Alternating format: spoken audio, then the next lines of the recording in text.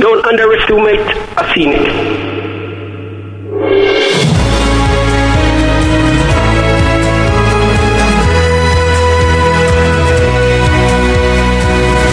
Morning, this is Iain Lee, BBC Three Counties Radio. Ma'am, what about that football? Did you see that football? That football was amazing. Did you see that football, Catherine? No, I was in bed. Me too. Separate beds. In my own. Yeah. Methink the lady doth protest too much. Shakespeare. That's basically Shakespeare saying that someone's a bit of a... Someone's covering up. Yeah, covering up. What have you got on your elbow? It looks like... And on the side of your jacket. It looks like at the best milk, at the worst Yogurt. something else. It is face paint. For some reason, when I got home, my son was dressed up as a clown. I have no idea why. And he embraced me and he ruined my jacket. Thanks a lot, son. He's 5, he doesn't need an excuse. He's 4. The 5-year-old doesn't dress up as a clown. No one knows about the 5-year-old. Shh. It's a secret.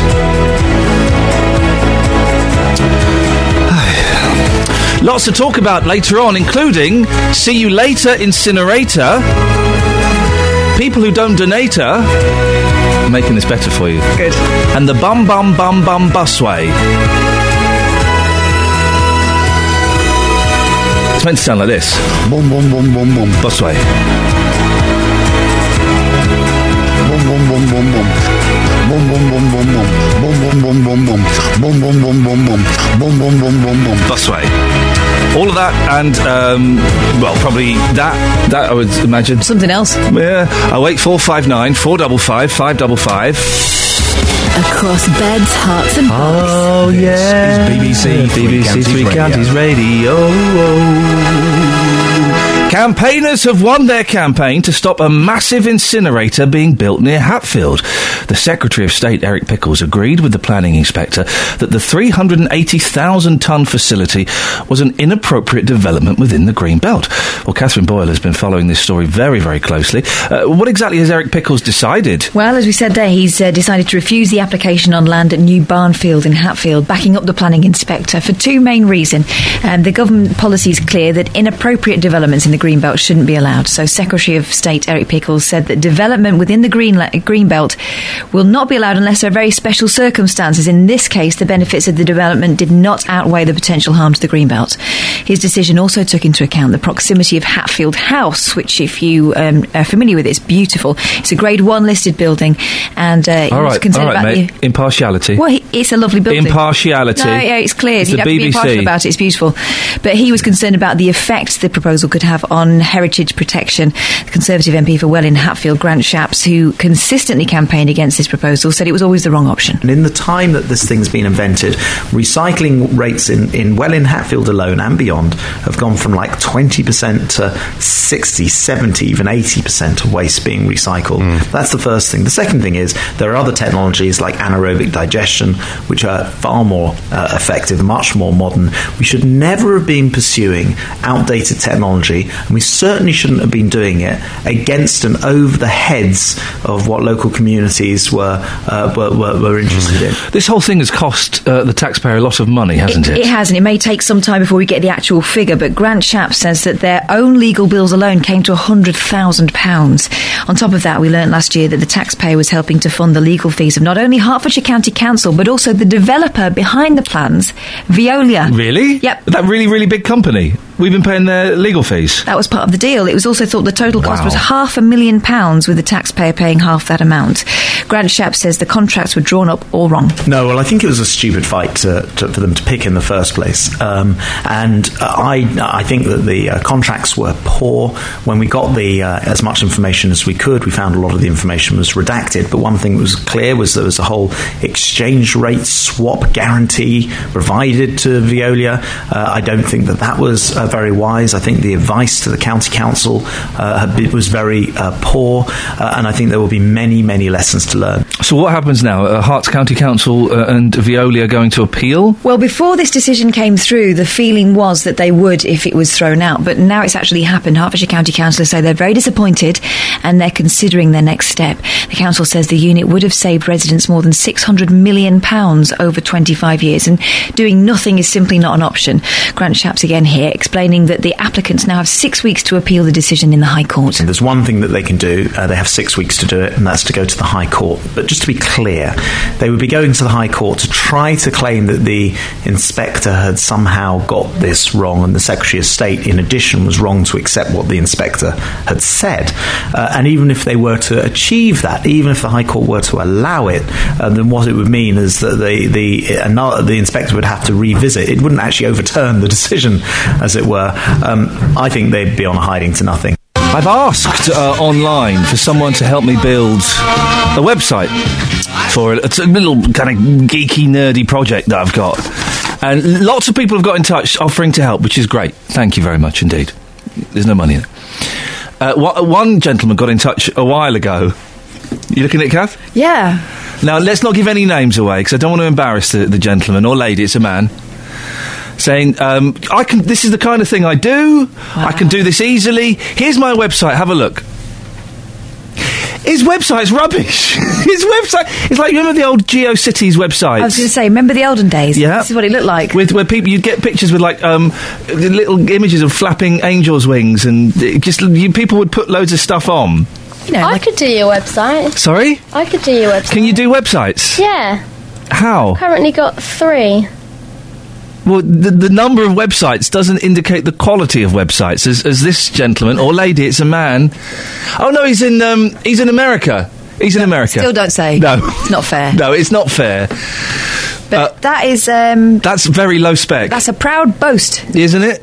I'm just looking at all the. Oh wow! Hang on, wait for it. Okay, that's the homepage, which is where he's put all his efforts. Oh. Then you get. I mean, really. Here's a tip. If you can see what he's got the right ideas. He's just using them wrong. He's not really. Well, he's written a lot of stuff. It's a lot of words on there. I'll give him that. He knows how to put words online. Yeah. Which is more than me at the moment. Exactly. And you are paying nothing. 0 pence. So I don't think you really have the right to be specifying whether it's good or not. I've had children get in touch who can do better than that. So that's... There's probably a YouTube tutorial by a 7-year-old from America who can show you how to do it. There will be. Tony Blackburn's tweeted. Uh-oh. What does he want now? Good morning. It looks like winter outside at the moment. I'm going to BBC 3CR today, and I look forward to seeing everyone there. Okay. Oh, he's a nice fella. He's Tony Blackburn, one of the nicest blokes in the world. And let's... who's going to tell him about Bobby Womack? You or me? Shh. I don't want to break his heart. Wow, Catherine did the cutting of the throat gesture. Wowzers. Yeah. Turn it in. He pre-recorded it. It could happen to any of us. It could literally happen to any of us. 08459 455 555 is the telephone number if you want to give us a call. Let's get a bit of the travel. Just arguing... Sorry, I'm going to play a really long song now because I'm arguing with Kelly Betts about the internet and websites. You're surprised that I've bought the .com... This is so boring. I've bought the .com already. So boring. Why are you going to say it on air? Because I want to continue this conversation. We've got 15 seconds of introduction. Okay, basically, I thought you had to pick the site you want to make your website with, and then you can pick the URL. Surely, if I'm going to use... How do you link the two together? Well, I don't know. That's kind of what I'm asking you. They do that. Sorry? They do that. Yeah, do they? Yeah. Oh, they do it, right, I see. Morning! This is Iain Lee, BBC Three Counties Radio. Now, it seems that people in Luton are either unwilling or unable to add their names to the organ donor register. The town has the lowest percentage of potential donors in the 3 counties and the second lowest across the country. Well, Fiona Loud is from St Albans. There'll be a number of kidney transplant patients raising the problem in Westminster later. Good morning, Fiona. Good morning. You're also the Policy Director for the British Kidney Patient Association. Why are people reluctant to sign up, do you think? Well, I think it's a little bit more complicated than that, actually. I think that many people, especially in some parts of the country, are just unaware of how important it is to put their name on the organ donor register and what they could do for somebody else if the unthinkable happened and they passed away. Because, you know, if you put your name on the organ donor register and you let your family know so they're aware of what your wishes might be after your death, you can give life to up to 8 other people, and that's just a fantastic thing that you can do after you've gone. You say it's the unthinkable. It's going to happen to all of us. I'm saying that I haven't done a will, actually, but it's going to happen to all of us. And I guess if we put ourselves in the situation where a loved one depended on a transplant, we'd want them to be available, wouldn't we? We would indeed, and having been someone who herself has gone through kidney failure and has been fortunate enough to receive a kidney transplant, I can speak from the heart on that. But, many people aren't aware that the family members might be asked about their organ donation wishes. So that's why we're saying for National Transplant Week, we're asking people to spell it out and let loved ones knows what their wishes are. But the thing is that this week we're kind of calling attention to it, but we've asked people to think about organ donation throughout the year, and particularly there's a particular concern in the black and minority ethnic and Asian communities, because people there are especially unaware, it seems, of the need for organ donation, but it's actually disproportionately higher in those communities because the diseases that cause your kidneys to fail seem to carry on a bit faster in those communities. It's not that they're more frequent, it's just that it develops younger in many people, so the need is even greater in those communities. Fiona, what's your story? When did you realise that you needed a kidney, and how did that happen? Well, it happened over a period of time, actually. First of all, when my daughter I was expecting my daughter, she's 22 now, we realised there was something really quite wrong. But it took about another, 7 or 8 years to work out there really was something wrong. And by that time, my kidneys had failed. I've got a genetic condition, and I spent 5 years at St Albans City Hospital having dialysis. And then I was lucky enough, just maybe 8 years ago, for my husband to come forward and donate me his kidney. And so that's what we're doing today, going up to Parliament. We've got about 25 kidney patients from all over the country, meeting their MPs. And in fact, Anne Main, our MP here from St Albans, is attending as well. And just asking them to learn about organ donations and to spell it out, and perhaps to think for themselves about going onto the organ donor register and encouraging their constituents to do the same. Here's a weird thing, Fiona. Whenever we mention this story, and it pops up from time to time, we get people phoning up saying, oh yeah, no, they can have anything they want, they just can't touch my eyes. Have you come across that? People get a bit funny about certain parts of their body. Yeah, they do, and yeah, that's right. I've come across that lots and lots of times. It's weird, isn't it? Well, it is. Some people think, eyes to the soul. People have a particular thing about it. And actually, what I say to people is, it really doesn't matter. It's completely up to you. You can give whatever you want. But just have a think about it and let people know what you can do. Because I know there's lots of people in our area. There's probably, 25, 50 people in Luton itself who are currently on the active donor waiting list and hoping for that magic call that will give them the chance of a new life. And I've spent some time in the Luton and Dunstable and in many of the other dialysis units in our area, and I know from those people that they are always fantastically grateful to anything that anyone can do for them by thinking about what they could do after their death. Fiona, I appreciate your time. Good luck today. Thank you very much. 08459 455 555. Kelly, you're one of the ones that you don't want your eyes to go, do you? No. Why? In case I can't see when I get to heaven. Well, you genuinely think that, though, don't you? You never know, do you? Well, I think you do. You do. Kels, Bells, what website did Fiona want us to mention, the last guest? What did she say? There was a website? Transplantweek.co.uk. What was that website? Transplantweek. Transplant? Are you from America? Transplant. Thank you. I say transplant. Well, you don't count as a pronunciation expert. I do. Transplant Week. .co.uk. Thanks very much indeed, Kelly. You say that I'm not the pronunciation expert, but who does everyone come to when you've got foreign pronunciation? Oh, that'd be me. Who does everyone come to when they want to complain about the way you say bum? What was it you said that you... What word? Plum. I don't even say plum very much. Yeah, but when you do, you say it incorrectly. I'm only saying it now as an example. Exactly. Well, you say plum. Yeah, people thought I was putting it on. Exactly. In a way, I am, I suppose. I can't say plam. Plam? Plam? Mother, have you got any plams? I'd like a plam. That'd be mother, wouldn't it? Yeah. Can I do the travel now? Wait, no, I want her to say plum again. How? In our world. Plam. Across beds, hearts and bucks. This is Iain Lee. Yeah. BBC Three Counties Radio. Whoa! What you got in the papes? Well, funnily enough, it's fallen open to page 13 of the Daily Mail. Prejudice over accents is as serious as racism. No, it's not. Let's just let that simmer and No, it's not, mate. It's not as serious, mate. What you're talking about? Oh, no, kid. Stop having a go at me. It's like you're having a go at an Asian gentleman with the beard. Stop having a go at me. It's the same. It's not the same as that, our kid. I'm not your kid. People with regional accent, that means a younger sister or brother. Well, You're right. And what's the equivalent for an older work colleague? Just say our Catherine. Our Catherine. Hey, our Catherine, go to foot of stairs and side the pots. I'd never sided the pots. I used to wash the pots. Watched People's Hilarity when we first moved here. And Butty Box was another one that people liked. Are you allowed to, Kelly, have you got the book of words we're allowed to say and not say on the radio? Can you check up Butty Box, please? Yes, we're not allowed to say We're that not allowed to say Butty Box. What do you keep your butties in? A Butty Box. I keep them in... Lunchbox. A lunchbox, that's the word, yeah. But I don't have lunch, I have dinner. Hey, look at that lad, he looks like a right Butty Box.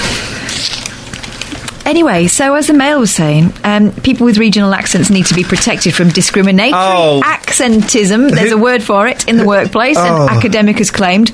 Manchester University, a fine establishment. Oh, it would be, wouldn't it? It would be those jokers. Whoa, Dr. Alex Baratta said the practice should be tarred with the same negative connotation as racism, sexism and ageism. Tarred, interesting use of the word there. He found that 1 in 3 workers feel like a fraud when they have to modify their accents in the office. Yeah, like Plam. I feel like a Plam. I feel like a right Plam. And have called for employers to state in writing that job applicants' accents will not be held against them. Look, there's a difference between having an accent and sounding thick, I think. Could you clarify that for me, please, Catherine, because you... Well, you know, if you have an accent that makes you talk like that... then you're going to sound, you know, that's from the same place that I'm from, but I just speak clearly. I think it's quite nice to have an accent as long as you speak nicely. Don't you think I speak nicely? The front page of the Daily Express. Bueller? Do you remember this, Kelly? Bueller? About a year ago, there was a family in France. Bueller. This is a very serious story.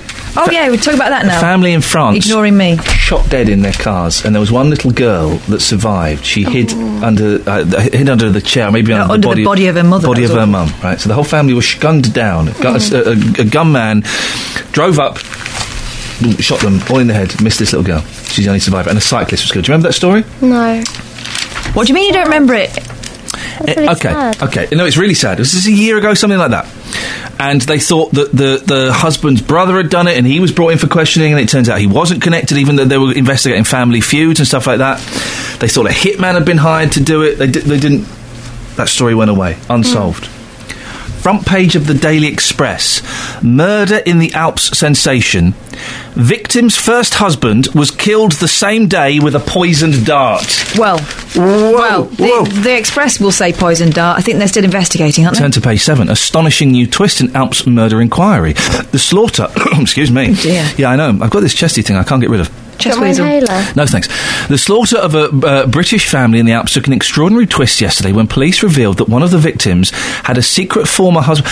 A secret former husband? Whoa. You say secret former husband. There are plenty of people who haven't told their children they've been married before. Who has never told their children they've been married before? I know a few people. Okay, well, if there are no children resulting from it, what difference does it make? It's still a secret former husband. Secret from some. Carry on. One of the victims had a secret former husband, I'm guessing it's the mum, who died in the US on the very same day, possibly killed by a poisoned dart. Yeah, possibly. So the Express headline was slightly misleading, wasn't it, there? How old was the girl, the survivor? 4, 7 and 4, the two girls. I don't know how old the one was who survived. Benoit Vinemer, a senior police commander working on the case, said the family secret may have provided a motive for the murders. He added, quotes, "We have discovered some astonishing things." Wow, I think that's incredible. I can't believe you don't think that people don't tell about previous husbands and stuff. To who? If I got married to you... Right. I'd never tell anyone. I would say, by the way... It'd be big of me, I'd be in prison. It'd be very big of you. Yeah? Hey. Come on. I would say, by the way, I should let you know... Oh, yeah, you tell your partner, but say you... Whoa. So who had this woman not told? Well, it may be that the rest of the family doesn't know. I had a great-grandmother who... September 2012 this happened. Listen, I had a great-grandmother who, in the days when you didn't get divorced and didn't leave your husband, did both. So her next husband didn't tell his family that he was married to someone who was a divorcee. They only found out after she died, and they saw flowers on the grave from her children. The woman was secretly married to James Thompson, a dentist some 13 years her senior, between February 1999 and December 2000. The short relationship was never spoken about. Exactly. Not worth it, is it? It's not worth telling someone that you've been married before. Tell your husband, no one else's business. How do you know she told the husband? Well, I would. Well, exactly. I don't know whether I'd tell my children. How is it relevant? Would you tell someone that you were getting married, that you'd been married before? Yeah. If you, I'm not looking at you now. Tell your husband. No, don't tell her what to say. If you'd been married before and you were getting married again, Kelly, would you tell the new guy? Yeah, probably. Exactly. But I didn't argue that wasn't the case. But would you tell your kids? Yeah, if me and of course new I tell guy the had kids. If me and new guy had kids, Right. And you hadn't had children before. and I didn't have any. Yeah. So husband number married. 2, you have kids with he impregnates you. You have children. How many kids? Let's say How it 2. works? Yeah, let's say 2. 2 kids with husband number 2. They're just going through the attic one day. Oh, there's a box of photos. Who's this man that? Who's this Colombian man that Mummy's wearing a wedding dress stood next to? How did you know about that? See? Who's this? Why is there a picture of Mummy and this strange-looking Colombian man? Why would you keep your wedding photos? It's obviously ended badly. You keep your wedding photo. You keep your wedding photos. You keep your wedding photo. You keep. Why am I not with him anymore? You keep the photos of someone significant in your past. All right, here we go. I went out with a girl for 8 years, right? Yeah, I've got all photos. I've got photos. and I have no intention. Even though at one point it was said, "Are you going to keep those photos?" Yeah, I am, because it's an 8-year part of my life. Well, I don't have feelings for that woman anymore. It was a significant. I'm not going to forget that 8 years. Here's what I think. Okay, you might not tell your kids straight away. Maybe when they're old enough to understand. Yeah, sure. Okay. What we're saying though is that we can see how it was a secret. Yeah. We're not saying. Would you tell your in-laws straight away? No, probably I can't even not. remember how this conversation started, for goodness sake. Secret husbands. Yeah, okay. If let's put it out there. You've got a secret husband. Who do you tell? That's not a very good phone-in. No, you weren't married for very long when you were young. Who do you tell? You don't tell your new husband's parents and brothers. Oh, you tell the in-laws? Why would you? Not straight away. You don't first date. Oh, it's very nice to meet you. By the way, I was married before. But you would say, look, I just think I should get this out in the open. I was married before. I was married to an older guy, 13 years older than me. Wow. This is an elaborate scenario. That's the story here. I was married to someone, didn't last, it didn't work. I was young, I was impetuous, I was crazy, I was doing a lot of drugs. Oh. I was living a crazy lifestyle. I've sorted myself out now, and the marriage to your son Yeah, but is going when to be... do you say that? Before you get married. I don't think you would say it. Of course you would. I think your other half would say it. By the way, he's been married before, but it's all sorted. Okay, so it's not a secret. Either way, it's but then coming it's up out. to her. Yeah, but you can keep it a secret for a bit. Yeah, for a little If you're not ready bit. to tell the family yet. Yeah, for a little bit. Yeah, that could be the period of the time that it was a secret, though. What? That little bit. For a little bit. But this woman had children 7 and 4. It couldn't have been a secret. Yeah, it could. Why would you tell your children who's Not the children, your new in-laws, your nin-laws. Yeah, but they weren't children to him, to the first husband. No one... What? What's that got to do with it? I love how annoyed you're getting. It's like I'm stood in front of one of those 3D pictures, and I'm the only one that can see the dolphin. And you're going, oh, yeah, it's just Wiggles, isn't it? It's not a dolphin. It's just Wiggles, a cartoon of it. It's not a dolphin. It's a dolphin! Smoking a pipe and wearing a top hat. I think you need to just relax a bit. Let's play some really chilled out music, shall we? Go on. Dean has tweeted, I'm not sure if this is a compliment or not, so I don't know how to take this. I'm taking it as a compliment. You're going to take Dean as a comp, are you? Yeah. I love your radio show. Right now, so many random things being said. You... Oh, go away, you plum. You, Kelly and Catherine should have your own station, you plan. So many random things, but there's nothing... The random things are not coming from me. They're coming from you because your argument is inconsistent. No, if you were married before, you would tell people. I know people. Now listen. Who never. Family secrets. I only found out a few years before my dad died that he was married, and I found out exactly the number of half-brothers and sisters I've got. There may be a couple of others out there that I'm not completely aware of.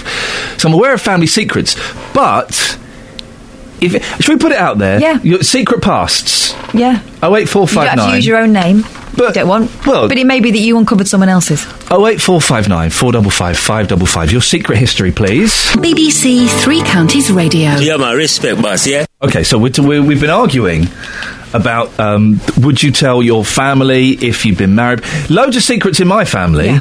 We found out a few years ago that my mum has got 2 half-sisters that were just put up for adoption.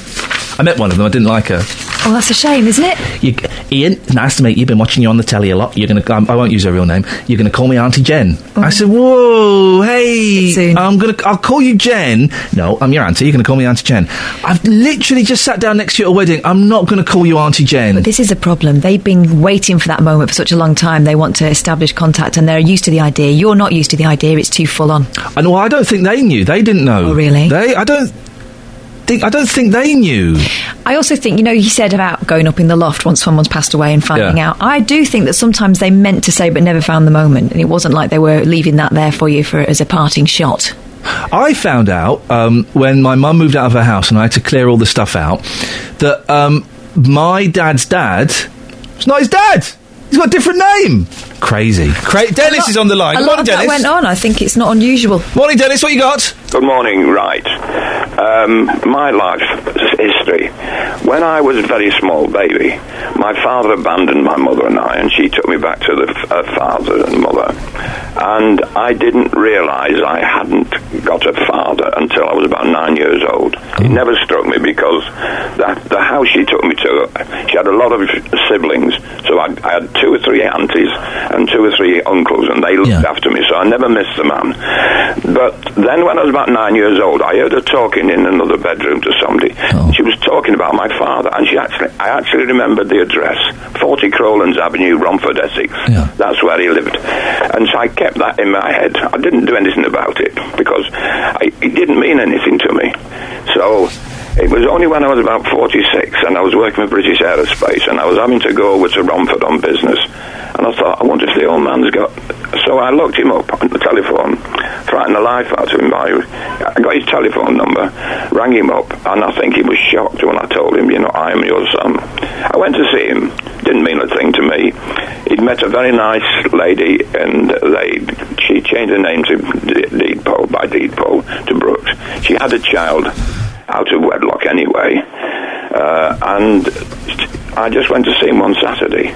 She wasn't there. She'd wandered off somewhere while he met me. And he told me no intention of going back to my mother. I said, I've no intention. You ever come back to me? You upset her the first time. It's not going to happen again. So I took him photographs of the boys. My boys then were quite young. Then he wanted to see them. After about the 3rd time I've seen them, I said, no. You will only upset my mother again if the boys can't keep their mouths shut. When we go there up north to see my mother, they say, oh, Nanny, we've seen Grandad. No, I wasn't having that. So it fell away. And it's then when my mother died, because she would never divorce him in the first place, when she died, I rang him up again to let him know that if he wanted to, he could now regularise this marriage. But by then he'd retired. And I never caught up with him again, because where he retired to, he then died. So that was it. That was my... But I did agree with him, because he said he thought my mother should never have been married in the first place. She got this epilepsy business. But in any case, he was second. I think epileptics are allowed to marry. Yeah, no, it wasn't that. Oh. Because she used to go off on a... She didn't ride about on the ground. I mean, I could deal with it any time. She used to go away for a minute. Right, she wasn't with us. Okay. But the other thing was, he also realised that he was second best anyway, because my mother had a boyfriend who she was engaged to in the First World War, but he died by accident. He was in the army, but he died in an accident. And I think my father... She always pined for him. He was always second best. I think he understood that. So no, I didn't miss him. He didn't mean the damn thing to me, because I say I had lots of father figures, including my grandfather, who really looked after me. I had a glorious childhood, believe you me. Dennis, listen, I would normally, under normal circumstances, stop and talk for a bit longer about that, but I've got so much to cram in. But thank you very much. Isn't it sad? Isn't it sad, and isn't it interesting that you're right? I think lots of people have these kind of stories hidden away, especially in times when people didn't break up. You didn't divorce your husband. You didn't leave your husband if you weren't happy. So people used to just set up new lives elsewhere, didn't they? Dennis, thank you very much. Maxine's from Broxbourne. Morning, Maxine. Morning. What would you like to say?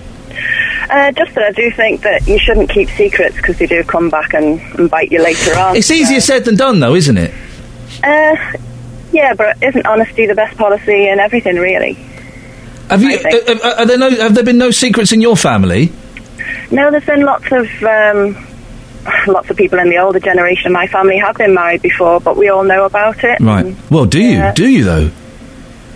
If it was a secret, you wouldn't know about it. That's true. Yeah, but I don't believe people set out to keep it as a lifelong secret. I think it just doesn't get spoken about, and that's kind of a Victorian idea. I'm sure it still goes on now, but I think it went on more in the sort of 40s and 50s. You just don't talk about it; it'll go away. But of course, it doesn't, does it? Maxine, I've got to move on. Thank you very much for that. 08459 455 555. I've got to squeeze this in before 7:00. Last week we heard from people who live next to the newish Luton to Dunstable guided busway. They told us it goes boom, boom, boom, boom, boom. Well, the council took their concerns seriously, and last weekend they set about sorting them out. Justin's been looking into this one. What were the council doing, Just? Morning, boss. Well, we heard lots of concerned residents last week talking about this boom, boom, boom noise. The Luton to Dunstable busway opened last October. Residents complaining about the noise there. So last week they shut the busway in certain sections for 2 evenings. And what they did, they managed to fill in some of the holes. It's the gaps between the beams on the tracks. Apparently, that was what was causing the noise. We heard complaints last week. So the work was carried out last week, just off Jeans Way in Dunstable. I went back there yesterday to see whether this expensive work, had made any difference whatsoever. Sadly, it hasn't. Here's what people had to say. So, Fred, we're back in your back garden. Yeah. We were here last week. Yeah. We were hoping that improvements were going to be made here. Has anything improved for you? Not at all. It still get that bump, bump, bump. And I was on to the council, I don't know, it was yesterday, I remember, and I mentioned it to them that what they done last week, it made no difference whatsoever. It's all it is now is back to this drawing board and get somebody with a good idea and something that will literally do away with this bump, bump. And I do believe it's those little wheels. So since last week, you've still been woken up at 6 o'clock in the morning? Roughly around about that, yes. And very late at night, when you want to go to bed at 11, 12 o'clock, you still hear that bump, bump, bump. So it's the noise and also the vibrations going through your house? And a slight vibration through my house, yes. Admittedly, also, that it does... Half a minute, I'm getting out of breath. You seem quite calm today compared to last week. Well, yeah. You caught me unawares last week. No, what I am worried about, I'm going to try and get over that bump, bump, bump, because you hear noises all day. But what I want to do is, I still say I'm getting fumes from the diesel over my fence, and this affects my breathing, and that is what is bothering me, because my health has deteriorated a lot since last October. Has your life improved at all since last week, Carol? No, it hasn't. I still hear it. I sleep out the front here, and all you can hear is thump, thump, thump, thump, thump all the time. It's done no difference whatsoever. So, honestly, no difference at all? No difference whatsoever. How angry are you about this situation? Well, I've only recently moved here, and as I say, I'm moving out.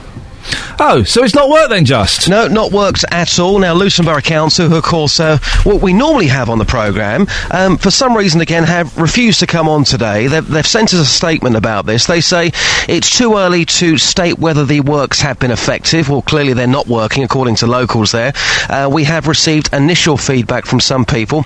Noise levels were monitored before and after the noise reduction joint fillers were installed, and we are currently awaiting a report from our consultants. Well, I think personally that's a pretty poor show. I'm hoping that Luton Borough Council will come live on your programme at some point in the next week or so to explain what they've been trying to do and how long it's going to take to solve these noise and vibration problems. I sent them a cheeky little tweet yesterday saying, any chance you can come on the show? You've not been on for a while. Ian, as you know, we're happy to come on the show. I understand we declined today as you wanted an update on the works on which there is none. Well, we have an update for you. It's not working. Yep. And we're not avoiding you. We'll raise raise your tweets with our comms manager tomorrow. We always prefer to go on when there's an opportunity. Really? Well, you know, to be fair, they're trying to do something positive here for the local residents. Come on and explain what they're trying to do in detail. Microphones were put in people's back gardens as well. How long is that going to take? Questions need to be answered here, and hopefully somebody will come on your programme very soon. So, what would you, if you'd been married and then you got married again, would you tell your new family about your marriage? And what other secrets are in your family?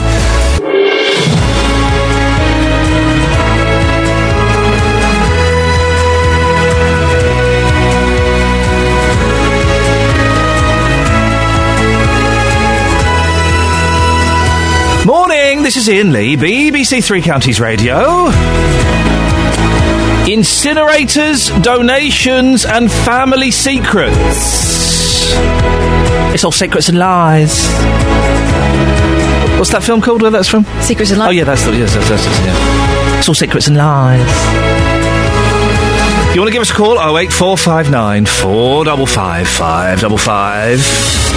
Across beds, hearts and bucks. This is BBC Three Counties Radio. The government has rejected plans for a huge waste incinerator near Hatfield, much to the delight of campaigners. Secretary of State Eric Pickles agreed with the planning inspector that the 380,000-tonne facility was an inappropriate development within the Greenbelt. Well, Cathy Rowe is from Hatfield Against Incineration. Morning, Cathy. You must be delighted. Good morning. Yes, of course. Yes, we are delighted. Absolutely. We're very, very pleased indeed that this decision has been made after such a long, long time of campaigning for this. How long have you been fighting this campaign? When did it start for you? For me, it started in May 2009, which was actually the first protest I went to about it. So that's more than 5 years ago. Blimey, so it's dragged on, hasn't it? It's certainly been very long and very intense campaign. Very many people have put in a massive amount of time and effort to keep this campaign going because we knew we were right. The Secretary of State agreed with all of the points that you made, all of the points that you raised and your group had raised. Just give us the main ones. What were the main objections you had? Well, we had a very wide range of objections. The ones that the inspector has particularly put emphasis on are the ones to do with the impact on the green belt and on the visual impact, particularly on the green belt, on the area around, on the amenities around and the homes around it, and on, of course, the heritage assets, especially Hatfield House and its park. So for the inspector, visual impact was all important because he, of course, was very aware of how much higher, larger and much more intrusive the proposed building would have been, the proposed plant would have been than what's there at the moment, which is just basically single-storey buildings. Herts County Council says it is considering its next step. There is a possibility, I suppose, that they might appeal. I believe there is a possibility. I believe they have to have some legal grounds to do so, and I can't envisage what those might be, that they would contradict the inspector and the government's department. A lot of public money has been spent on your campaign and the county council campaign. Worth it? Well, yes, worth it, but I would say, obviously, that is my big regret about the campaign, the amount of money that has had to be spent on it, because, of course, really, residents have been paying not only for our own campaign, but also for the other sides, barristers and so on, QCs. So, yes, I regret that very much, but, of course, that is entirely the fault of Herts County Council, who were told at a very early stage of the objections to this they could have withdrawn this idea. Well, they should have withdrawn this idea at a very, very early stage when I don't know who first mooted it there, but I think it should have been stopped there. And if it wasn't stopped there, it certainly should have been stopped as soon as those early objections were made. I believe by some people earlier than 2009, but certainly quite strongly throughout the summer of 2008. 2009, the campaign was growing against it, and they were told quite clearly there, and that was before they'd made a contract with Veolia. You know, it was before they'd actually named this as the specific site they wanted to go for. They were told then that this was not the appropriate site, but they wouldn't take any notice. They wouldn't listen. I think what I'd say is Herts County Council have not listened. They have not come out and researched properly. They didn't look, I don't think. They didn't look at the area properly. They didn't take note of the facts that people were telling them. I think they just went heedlessly ahead. Why, you would have to ask them. But obviously they ignored a lot of facts, and fortunately the inspector and the government department have not ignored those facts. The government and the inspector are aware of what the area is like, and they are aware that this would be totally inappropriate in that green belt and in that area close to people's homes, both in South Hatfield and in Welham Green particularly, and that's why they've made the judgment in our favour. Kathy, good to speak to you. Well done. Kathy Rowe from Hatfield Against Incineration. Call 08459 455 555. BBC Three Counties Radio. Let's have a look at the front pages of the newspapers, shall we? Yes, why not? Shall we? Yeah, go on. The Independent, there's a lady with blue finger. Oh, it's a football. Who gives a monkeys about the football? Excuse me. Who gives a monkeys about this 7-1? They had a Brazilian man. I think he was a football player, on 5 Live on the way, and they said, we're going to play this interview out in Portuguese, just so you can hear how the passion. It always sounds passionate. They could say whatever. Oh, flipping heck. I'm English. I don't want to... tell me what he's saying, and why is he crying? He's crying. He's crying. I don't get football. They've let down 200 million people. Well... It's a game. It's a game, and it don't matter. You might not win. Oh, but it was in our back garden. They should take all the balls away now.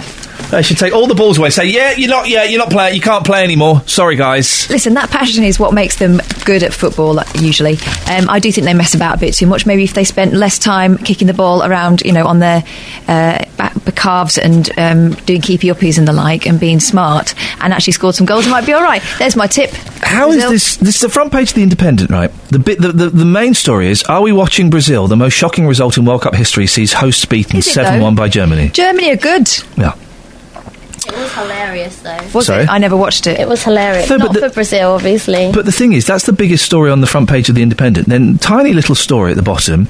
UK accused of complicity in torture of British citizen. MI5 blamed over mistreatment of London man secretly imprisoned in Ethiopia. Oh, that's quite important. So we've tortured someone. And then even smaller than that, cuts reduce social care for Britain's elderly by a third. The number of adults receiving state-provided care has plummeted by almost a third. But the football's the biggest story! Well, the football's the story that most people would want to pick up if they read that paper. Whoa, is it though? No, of course not. Not in The Independent. Not in The Independent. Oh, here we go. Oh, hang on. Oh, George Michael's the front page of The Times. Oh. What's he done? Oh, what's he not done? He's not well, is he? He's a fruitcake, isn't he? No, I didn't mean like that. I mean like he's... It's not a disease! Huh? Oh, you mean, he's not been well. He nearly died, didn't he? Then he's back, and now he's on the front page of this. Taking a £1 billion liberty. Pop stars, oh, I see, he's the poster boy. Pop stars, QCs and doctors tried to shelter millions in aggressive tax avoidance scheme. Brackets, hired clever accountants. George Michael, here we go, this is one for you, Kels. 4 members of the Arctic Monkeys. Oh, yeah. Oh, you like them. Look good on the dance floor, doing a robot dance like it's 1984. So Michael Caine and I'm going to do this with the build-up, because the next one's incredible. George Michael, 4 members of the Arctic Monkeys, Sir Michael Caine, and a loan shark convicted of rape... Oh! Where did he pop up from? I don't know, he popped up. Are among more than 1,600 people who tried to shelter £1.2 billion through one of Britain's most aggressive tax avoidance schemes. Investors in the Liberty tax strategy can be exposed after a secret database. Katie Melua, the best-selling singer, sought to shelter £850,000 through Liberty. She got so much money? How has she got so much money? Well, because she doesn't write her own stuff. She owns every bike in Beijing. Ah, right. She rents them out. She does write her stuff, doesn't she? No, I thought it was Mike you, Batt does. Womble fella. So they've done a big piece on Melua, who's tried to shelter £850,000. Do you think she's done that? In the great scheme of things, guys, why don't we go and have a quick word with Starbucks and Amazon and all those guys? Because £850,000 is a drop in the ocean compared to what they're not paying. And really, I don't think many people are surprised that well-off types will hire someone to save them money. Here's the thing, right? If you pay a load of tax, wouldn't you do your best to pay less tax? I do. I've got an accountant. I don't put stuff in things like that. He don't let me. Every time, Roger, can I put my money? No, I'm not going to let you do it. But he tries to save me money where I can. He goes through all my bills and says, right, you can claim that, you can claim that. You can't claim that, you cheeky so-and-so. At any point do you ever say, but is it morally right to do that? No, of course not. I want him to save me money. Exactly. Saying that, the other day, he sent me a bill. And I wrote back to him saying, I think I should pay a little bit more. A bill for his work, not for tax. He said he'd give me a discount. I said, I don't think you should give me a discount. You've done a lot of work. I wrote back offering to pay more. There you go. You see, you don't get that. Take it. Take that in your face, Melua. No, he didn't. I think the thing about this, right, there's two things here. One, £850,000. Yeah, okay. George Michael tried to shelter £6.2 million. Okay, yeah, right, okay, that's a lot of money. But still, go and have a word with Starbucks and Amazon and all those other companies before you start, this is nothing. This is small fry, baby, compared to the billions that are not being paid. And also, if you had if you've got an accountant who you're paying a lot of money to, says, look, I can save you £850,000. It's completely legit. It's a loophole. It's legit. All you got to do is sign this, and we'll say it's here, and it goes there, and then it goes around there, and then you get that money back. Are you up for it? Who's going to say, no, I don't think it's right? I want to pay that $850,000. I want to pay that £6.2 million. Is it illegal? No, it's a loophole. I'll do it. I'll do it. Call 08459 455 555. BBC Three Counties Radio. Now, we're talking about the Luton to Dunstable guided busway again this morning, and efforts the councils are making to sort out the noise that it makes. Boom, boom, boom, boom, boom. Apparently, that's not an actual recording, that's someone acting it. Work was carried out to fill some of the joints over the weekend, and microphones were also installed in people's gardens to monitor sound. The busway, the sound of gardens and stuff. But anyway, Justin's been back to find out whether the modifications have made a difference. So, Jan, since last week, what work has actually happened here to try and improve the noise situation? Well, they've had a company out to fill the gaps in the concrete, and they have done the work and they finished it, and it just hasn't made any difference at all. It's exactly the same as it was before. Yeah. You must be so disappointed with that, because you were hoping this was finally the turning point, that this horrendous noise might go down slightly. Yes, I am very disappointed. I do think that they have tried. They have done their best at the moment to try to find a solution, but it just hasn't worked. And we're talking here as well, not just about the odd journey, we're talking about over 300 journeys going past your back garden every single day. Yes, that's right. Yeah, it's a very invasive, it's a very unpleasant noise. It wakes you up in the morning, keeps you awake till midnight. I feel the speed is far too high. They're going too fast. If they go a little slower, it does make a difference. It isn't quite as bad, but yeah, it's pretty awful actually to live with. Not at all. It will still get that bump, bump, bump. And I was on to the council, I don't know, it was yesterday, I remember, and I mentioned it to them that what they done last week, it made no difference whatsoever. No, it hasn't. I still hear it. I sleep out the front here, and all you can hear is thump, thump, thump, thump, thump all the time. It's done no difference whatsoever. So honestly, no difference at all? No difference whatsoever. How angry are you about this situation? Well, I've only recently moved here, and as I say, I'm moving out. Well, that was Justin Daly speaking to unhappy residents, joined by Andrew Selous, the Conservative MP for Bedfordshire South West. People aren't particularly happy. It doesn't seem to have worked, does it, Andrew? Well, I'm really disappointed to find out that it hasn't worked, and listening to Mrs. Chamberlain and some of my other constituents I realise how upset they are about this. I mean, to be fair to Luton Council, they have tried really hard. I think this is the third different contractor they've had in, and this contractor promised a solution that would work. They were hopeful that it would, and now we find out that it hasn't. This is certainly not the end of the matter as far as I'm concerned. There is a serious issue here. People can't get their sleep. They are being regularly disturbed. if this was a tram with just a smooth rail or even a railway line, you wouldn't get this thumping noise because there'd be continuous contact between the train or the tram or the bus and the track. The issue here is the gaps between the concrete sections on the track bed. So frankly, Luton Borough Council are going to have to go back to the drawing board and think again how we solve this problem, and I will stick by my constituents till we get this sorted. When it was opened, the Lib Dem MP, Norman Baker, said he would rather have seen the railway reintroduced. What do you think about that? Well, I think very many people in Dunstable would have liked to have seen the railway back, and indeed there was a proposal from Chiltern Rail some time ago that I thought was very sensible and I backed very strongly. But, we have spent this £90 million now. We can't unwind the clock. We've got to make it work, and we've got to be fair to the people who live right next door. And I think having this thumping sound all the time, which means they can't sleep till midnight, they're woken up at 5:45 every morning, is simply not fair or reasonable. And I'm not going to rest until we do get it sorted. So I will be back in touch with Luton on this. Andrew, there will be some people listening who think, well, for goodness sakes, listen, it's a great thing for Dunstable, it's a great thing for Luton. It cost £90 million. Take one for the team, guys. You'll get used to the bum bum bum. Not really, because it's a vibration sound, and the track is very, very close to the houses, and it's not just a sound, it's actually a vibration going through the whole house. I think we just need to go back to the drawing board. We need to try again. I don't know whether we need to relay this section of the track. That'll be expensive, wouldn't it?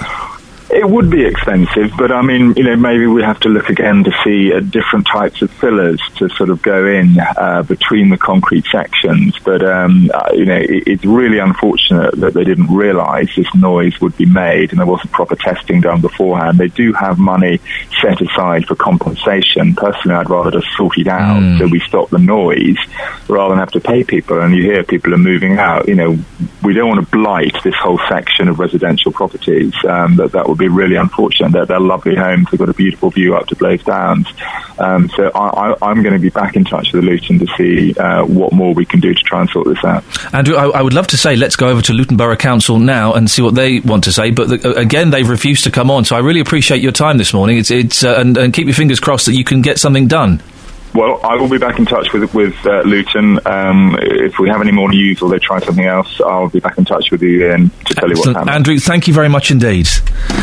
Andrew Shalhoub, Conservative MP for Bedfordshire South West. I'm literally saluting you. He always comes on. Yep. Andrew, can you come on? What's it about? Yeah, OK, fine. He always comes on. You've got to respect that. Interesting there. He said, I'll go and speak to Luton Borough Council. I'll come back and tell you what they say. Well, why don't they come back and tell us what they're going to say? It is a bit of a shame. Tell us! It's a shame. Oh, dearie me. Dave Luton's on the line. Morning, Dave. Good morning, boss. Good morning, David.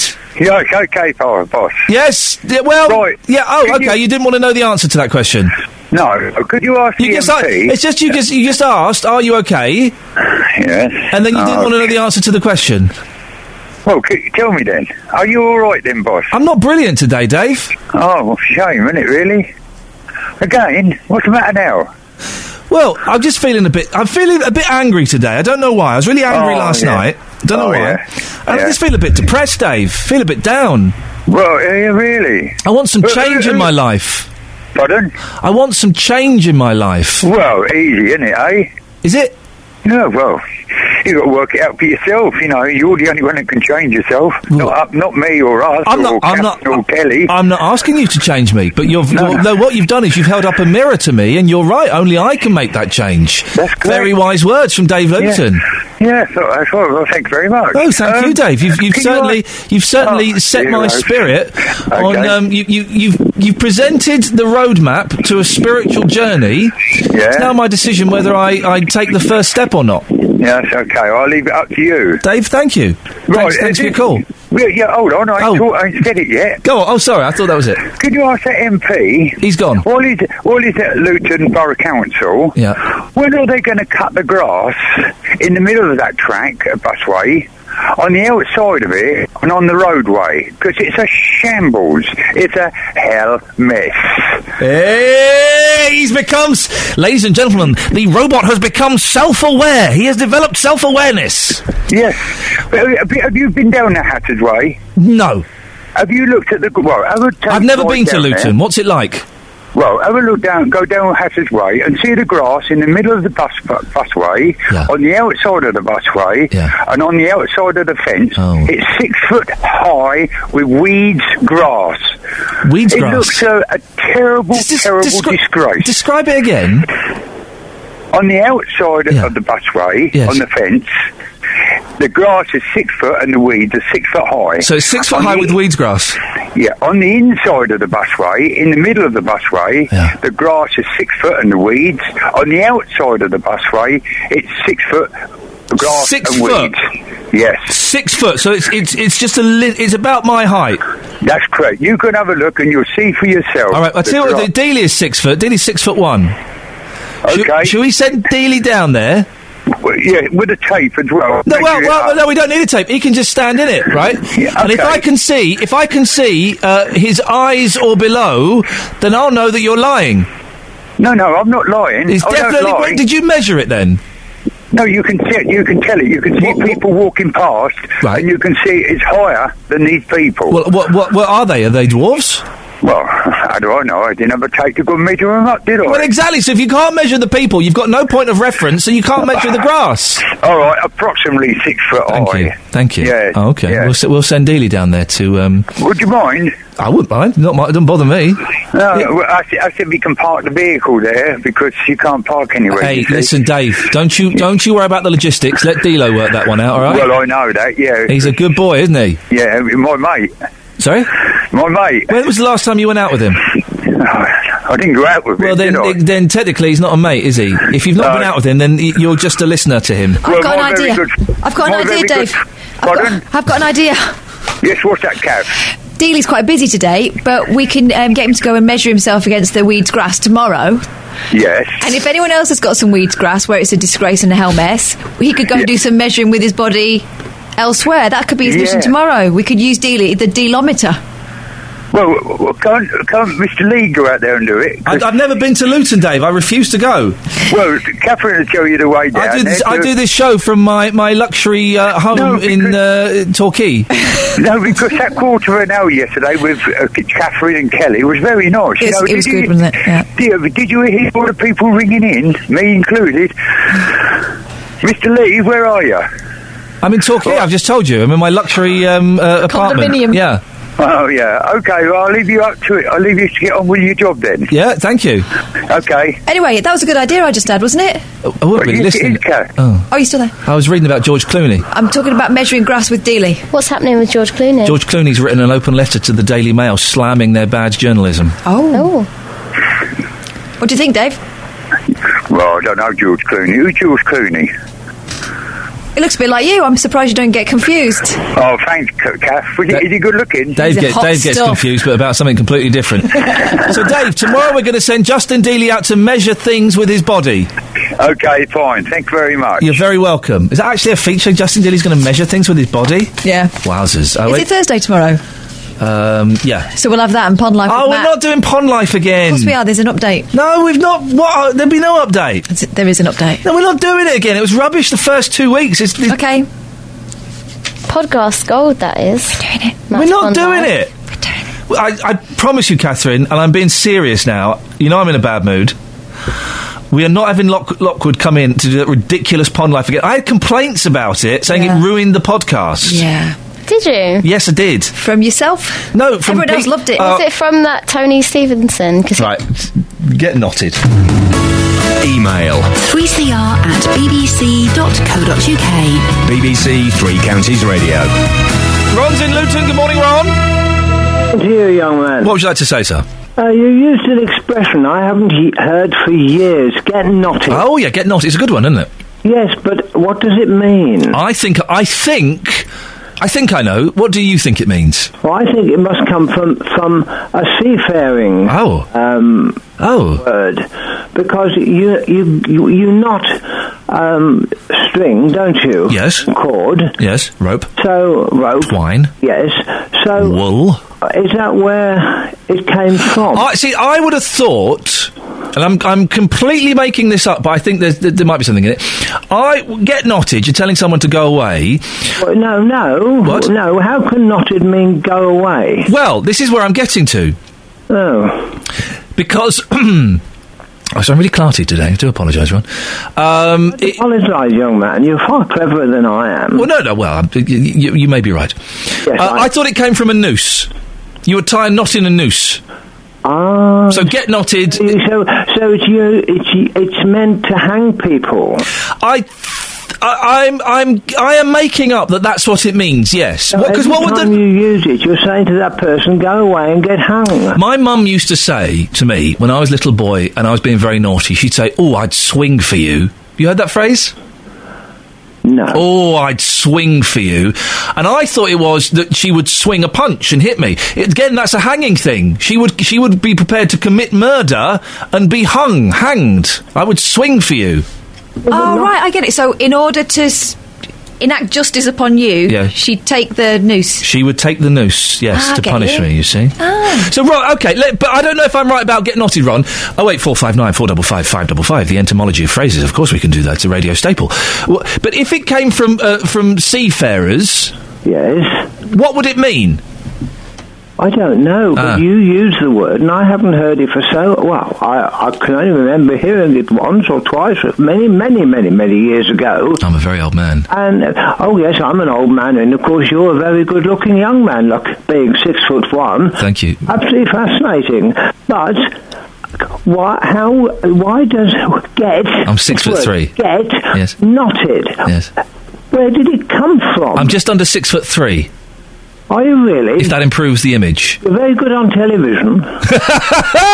Oh, Ron, you're flirting with me. Stop it. Not at all. We watch you on television and we enjoy your conversation. You're very you have a fascinating morning job. I think it's very good. And everybody seems to like you, which is absolutely also fascinating. But we're still back to...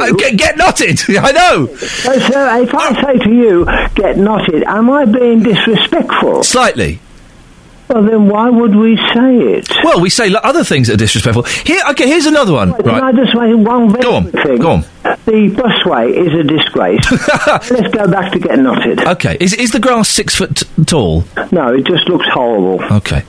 What does get stuffed mean, then? Get stuffed. Get stuffed. Because that's a similar... That's a very similar thing too. Well, yeah, all right, where does get stuffed come from? I don't know, I just asked you. You see, these are lovely expressions which have all been forgotten. Yeah. So should we introduce them to all our friends? Hey, Joe, get knotted. Ron, get stuffed. Go get stuffed. Go and get stuffed and get knotted, Ron. What a lovely morning. Good morning, goodbye. Ta-ta.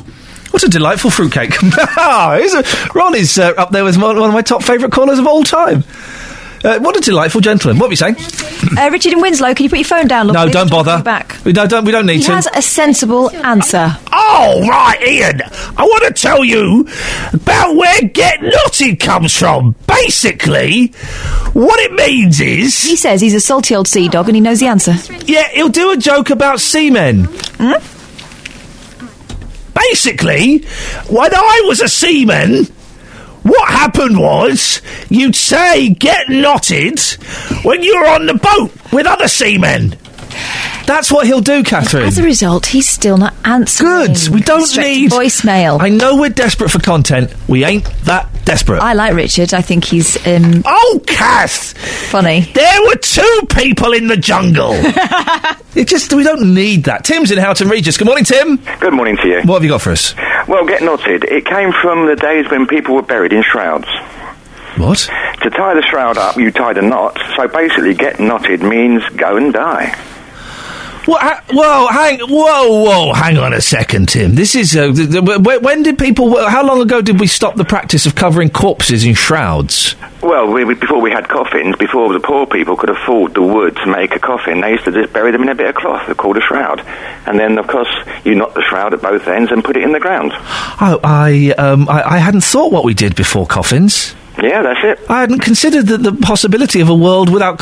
When was a coffin invented? Oh, you got me there. There's a question. When was the first person to say, do you know what? We're not going to put this person in a shroud or indeed a pyramid. I'm going to build a wooden box and I'm going to put them in it. I'm going to call them a coffin or maybe a casket if you're American. Yeah, well, that's someone's made a lot of money out of that. Then it's it's a good business to be in. Tim, can you qualify this, please? What's your evidence to back this up? What's the evidence about Get Naughty? I'm always fascinated about sayings and things like, like sleep like a log or things like that. And I always kind of, raining cats and dogs is another good one. Yeah. Well, where does that one come from? Back in the days when we all had thatched roofs, animals used to sleep in the thatch, basically rats and cats, really. Yeah. And when a downpour came, it used to wash all the creatures out, and you'd be walking down the street of your local village, and cats and rats would fall on you. No, they wouldn't, Tim. They would. Check it out. It's a true fact. Tim, I love thank you, Tim. Excellent call. I love the way people qualify things by going, "It's a true fact." It's a true fact. So, in summary, he knows because he's heard it. Richard's on the phone. I don't really want to talk to Richard. I do. Oh, and there were two people in the jungle. And one of them said, I worked as a sailor with other seamen. Is that where it's going, Richard? Hang on. He's on fader 2 now. Is that where it's going, Richard? What? What? I was a sailor. Yes. And I work with seamen. This is serious. Oh, okay. Could you do me a favour, Richard? Turn the radio off, put your phone near your mouth, and then not say anything for the next hour. Listen, I've sailed on every kind of nautical vessel that floats, and I've got... Hello? I've gone again. No, you've not. Unfortunately, that's it's the submarine you're in. Yes. He should have pretended he had gone. Anyway, he's got a valid point. Everyone, be fair. Valid point. Yes, thank you. Thank you. As for Get Stuffed, I'll come on to that later on. If you like. Yeah, you will do. Get to the point, Winslow. Get Knotted. It comes from when the Cat o' Nine Tails was brought out. Here we go. I knew there'd be a kink in it. I knew it'd be a bit mucky. You're a football fan? I knew it would be bedroom related. Goodness gracious me! Will you stop interrupting, woman? The Cat o' Nine Tails had knots in it. So when someone didn't like someone, they'd say, "Get knotted." I mean, go and get yourself flogged with a Cat o' Nine Tails. Right, okay. But what about the fella who just phoned up? What fella just phoned up? He just said it's to do with when people died, and they had a shroud wrapped around them. Not everyone does, but when they did that at sea, they put them in their hammock and they sewed them up, and the last needle went through the nostrils just to make sure they were dead. But so where does but what's that got to do with the Cat o' Nine Tails? Well, I'm just carrying on from your shroud thing, but the Cat o' Nine Tails at sea, it was if someone didn't like someone, they tell them they'll go and get knocked. No, but no, Richard. Okay, but how? Where did you learn this? Because I know lots of things. I know so many things in nautical. In fact, one of my nautical books, this will make you laugh. Oh, it won't. It gave an entire list of offences that people got and floggings, and they were only allowed by the Admiralty to give 12 lashes, but the captain gave as many as he liked, and it was up to 100, 200, 300, 400, 500. And if the offence, why didn't you just start at 500? Why do we have to have the count up to 500? Stop interrupting. 100, 200. Why don't you just say it could be as many as 500? If the offence, because it's relevant. If the offence was really bad, they'd hang them. And on one occasion, I was reading through this list of punishments, and it says it was Jones insubordination, Lee insubordination, 100 lashes, 200, got up to 500, and it went Lee extra insubordination to be hung. And on one fellow, it came up, Ian Lee, I choose the names at random, Ian Lee, 500 lashes and to be hung. And I thought, could you imagine that? You go up to the captain, you're going to get 500 lashes, then we're going to hang you. You'd say, excuse me, sir, could you hang me for... Yeah, that story's not true. It's totally true. It is utterly true. Well, it wouldn't be hung. It would be hanged. One of my nautical books called The Black Ship.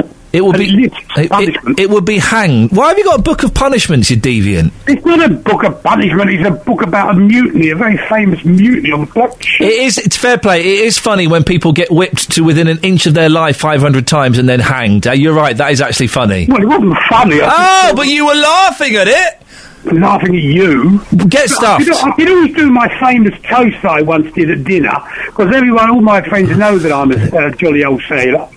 I stood up on one occasion. You've got to hear this through and don't cut me. No, I'm fine, thanks for that, Richard. Thank you. I don't quite know how we've ended up doing James O'Brien's Mystery Hour, but it turns out that's what we're doing. And of course he made the silly mistake of saying someone was hung rather than hanged. They're two very different things. There is an important difference. Sizable difference. So let's not do that again. So if someone is executed excellently, they are well hanged. Yes, so there you go. 08459 455 555 is the telephone number. We've still not worked out where... I don't even know why we're talking about get knotted. Anyway. Because you told me to get knotted. Yeah. Yeah, you sling it around like nobody's business. I don't know what it means. Sorry? I was just hit by a wave of exhaustion then. I'm a bit of a whitey, guys. I've got that today. So have I. Yeah. What are we going to do about it? We're going to plough on because it's our job and that's what we do. That's what we do. BBC Three Counties Radio. Across beds, hearts and bucks. This is Iain Lee. BBC Three Counties Radio. Right, so... The story has led off into a different conversation. This has. September 2012 this happened. I can't believe it was that long ago. There was the murders in the Alps, okay? So there's a family in a car and a cyclist. They all got shot in the head at close range. One little girl survived. She hid under her mum's body. She was 4 or something. And no one knew who did it. And the husband's brother was arrested. There were talks of family feuds and talks of discrepancy in finances. He's since been found not to be connected with the murder, although he may be involved in something else. But he's definitely not connected in the murder. Was it a hitman? Was it a military man? Was it a loner? Blah, blah, blah, blah, blah. No one knew. Then you go to the front page of the Daily Express. Murder in the Alps sensation. Doing. Victim's first husband was killed the same day with a poisoned dart. And then you look further and you find he was a secret first husband. Yeah, it goes on. The case has never been solved, but police yesterday revealed that Iqbal had a secret ex-husband who died in mysterious circumstances. In Natchez, Mississippi, on the day the family were gunned down in their car while on holiday in the Alps in September 2012. Benoit Viniman, a senior police commander, Benoit, of course, is French for Benny, a senior police commander working on the case said the family secret may have provided a motive for the murders. He added, "We have discovered some astonishing things." Viniman said Iqbal al-Hili was secretly married to James Thompson, a dentist, some 13 years her senior, between February 1999 and December 2000. The short relationship was never spoken about. And if you want to picture what this secret husband looked like, a bit like Ken Bruce. Looks a little bit like Ken Bruce chomping on a cigar there. Yes, so bald chap with glasses. I suspect this gentleman is unfamiliar with the rules of Popmaster, but that's what he looked like. So... that's fascinating. That story's kind of resurfaced and there are more twists to it. But then we got talking about family secrets. And how I wasn't necessarily surprised that someone wouldn't tell that they've been married before. I think years and years ago, 40s and 50s, it was quite a commonly held secret. But this happened it was a taboo. This happened at the turn of the century. Yeah. But she might plan to have told... You don't know who it's a secret from. Exactly. Maybe it's just a secret from her children, and she might have planned to tell them, but they're quite young, 7. They might not get it. I'm trying to read who didn't know that they were married. But you would tell your husband... But you were saying, Catherine, that sometimes you wouldn't tell your husband that you were married. No, I never said that. I never said that. You said you hadn't told your husband that you were married before. No, I didn't. No, she said maybe husband's family, but you would tell your husband. Yeah, you tell your... If there were no children, so there was no... there'd be no reason to tell anyone else, would there? Look, how long were they married? Not very long. You don't know why they split up. Sometimes people feel it's best left alone and you carry on and you've got a new life, and why bring it up? When does it ever come up? And for some people it's still a taboo. What's a taboo? Having been married before, particularly if it didn't last very long. You would definitely tell your partner you'd been married before. Yeah. At what stage in the courtship would you say, look, I've got something to tell you? Oh, early on. Really? Yeah. Really? Well, you start going into all that stuff, don't you? Well, supposing start clearing your desk out. Supposing the moment, the kind of like the initial, the first, second, third date. Oh, by the way, and when you realise things are starting to get serious, okay, but supposing to go into what went wrong with other relationships, blah blah blah, it comes up, doesn't it? Supposing that window closes, though, you missed that opportunity, and it's the night before your wedding. That's a very dramatic It could happen. scenario. I bet it does happen. Would you text your fiancée the night before? You'd probably be sleeping with her the night before, you modern types. What are you talking about? Would you I text was at him my mum's. and say, I've got something to say, Tony. I'm imagining in my head you're marrying Tony Fisher. I've got something to say, Tony. I've been married before. Oh, he wouldn't bother. You know, Tony Fisher wouldn't care. he'd think, You "Oh." wouldn't leave it to that. You wouldn't leave it to the last minute.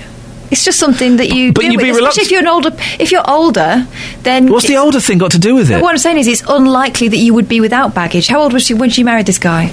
She was young. She was 13 years younger than him. Yeah, but he was old, so she wasn't that young. Well, no, she was 13. She was 30-something, wasn't she? Hang on a sec. Where have you got that from? Okay, so 60-something. she was 47. Well, then. It happened 14 years ago. Okay, so she wasn't really young. So exactly. So she was younger than you're saying. She was nearly 30. She was 47. What? And it happened 13 years ago. 14 years ago. Okay, so she was in her 30s. Yeah. So, who hasn't got a pass at that age? You clear it all out beforehand. But would you... You don't marry someone you don't know. Well... Or do you? Or do Call you? me now, 08459 455 If you ever married someone you don't know... Well, it happens here, doesn't it? Passport marriages. Oh, yeah, but... Well... Exactly, you see? You don't know. Would you ever marry someone for money? No. Would you ever marry a friend to help them stay in the country? No. Why? Married. Forget that. You're divorced. I forgot to... Sorry, I had a letter to give you. I opened it. You're divorced. Sorry. Okay. So, your friend, Wahid, or maybe Nathan, who's from New Zealand. Oh, no, I wouldn't mess around with all that stuff. Or Wahid from Pakistan. But you're good mates. You're good friends with Wahid and Nathan. They both say they want to marry to the country. Which one are you going to pick? That old chestnut. Which one are you going to pick? Wahid or Nathan? I'm not going to choose either. Racist. It's not that easy. You have to go through... I know people who've married New Zealand. It's easy. I've seen... Go back to New Zealand and you have to have all these intrusive conversations. I've seen Green Card. They don't show Green Card anymore, do they? I love Green Card. It's good, that film. The bit where he sits at the piano to play it, and then she's thinking, oh, God, it's going to be awful, and he plays beautiful melody. There was a time during that film when I thought, yeah, Gerard Depardieu's something very attractive about him. No, of course there isn't. No, there's nothing attractive about him at all. He's an ogre of a man. He used to be a boxer, you know. Yeah, you can tell by his battered face.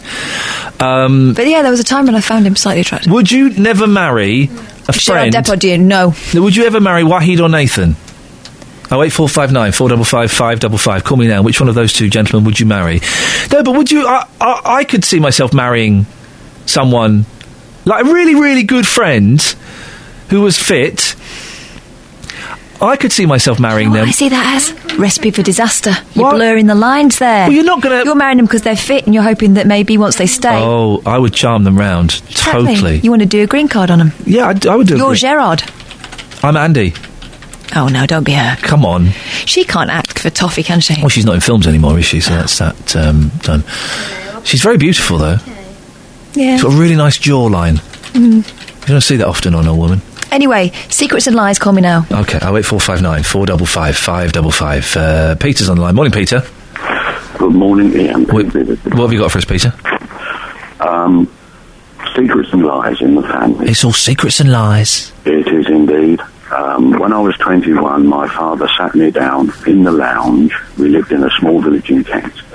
And he says, I'm going to tell you something now that's going to change your life forever, my boy. I said, what's that then, Dad? I'm not your real father. Oh yes, now you've mentioned this before. Now, when your dad told you that, at 21, that's quite an age. Well, how did that make you feel as a person? I felt pretty devastated. What on earth would have forced somebody to tell me that? I'd have lived on forever in bliss. However, it didn't make any difference to our relationship because he was a wonderful fellow. But what happened was somebody in the village found that I was adopted, so to speak, and he knew that if they'd have said, but you're adopted, I'd have blown my lid, so to speak, and he didn't want that to happen. Oh. So was he still your... he was still your dad to you? As far as I was concerned, yes. No problem. My real father left when I was 3 months, apparently, after finding out that my mother had a previous relationship. As an early teenager, and had a daughter as blimey. As a result. Not only that, I never knew that until I was 36. Oh, this is Anne, by the way, says my mother, my good friend. Well, she isn't really, it's your half-sister. Oh, blimey. How did you... So, hang on, how did you meet Anne? Where was that? Well, this was at the house of my mother and father. I was married then, and I thought, my goodness me, this is getting really ridiculous. Many years later, this is a nasty twist, Ian, is the fact that Anne's father, my half-sister's father, was obviously an elder gentleman, and he was one of my best friends, and he never ever said. Gosh. And when I found that out, oh my goodness me.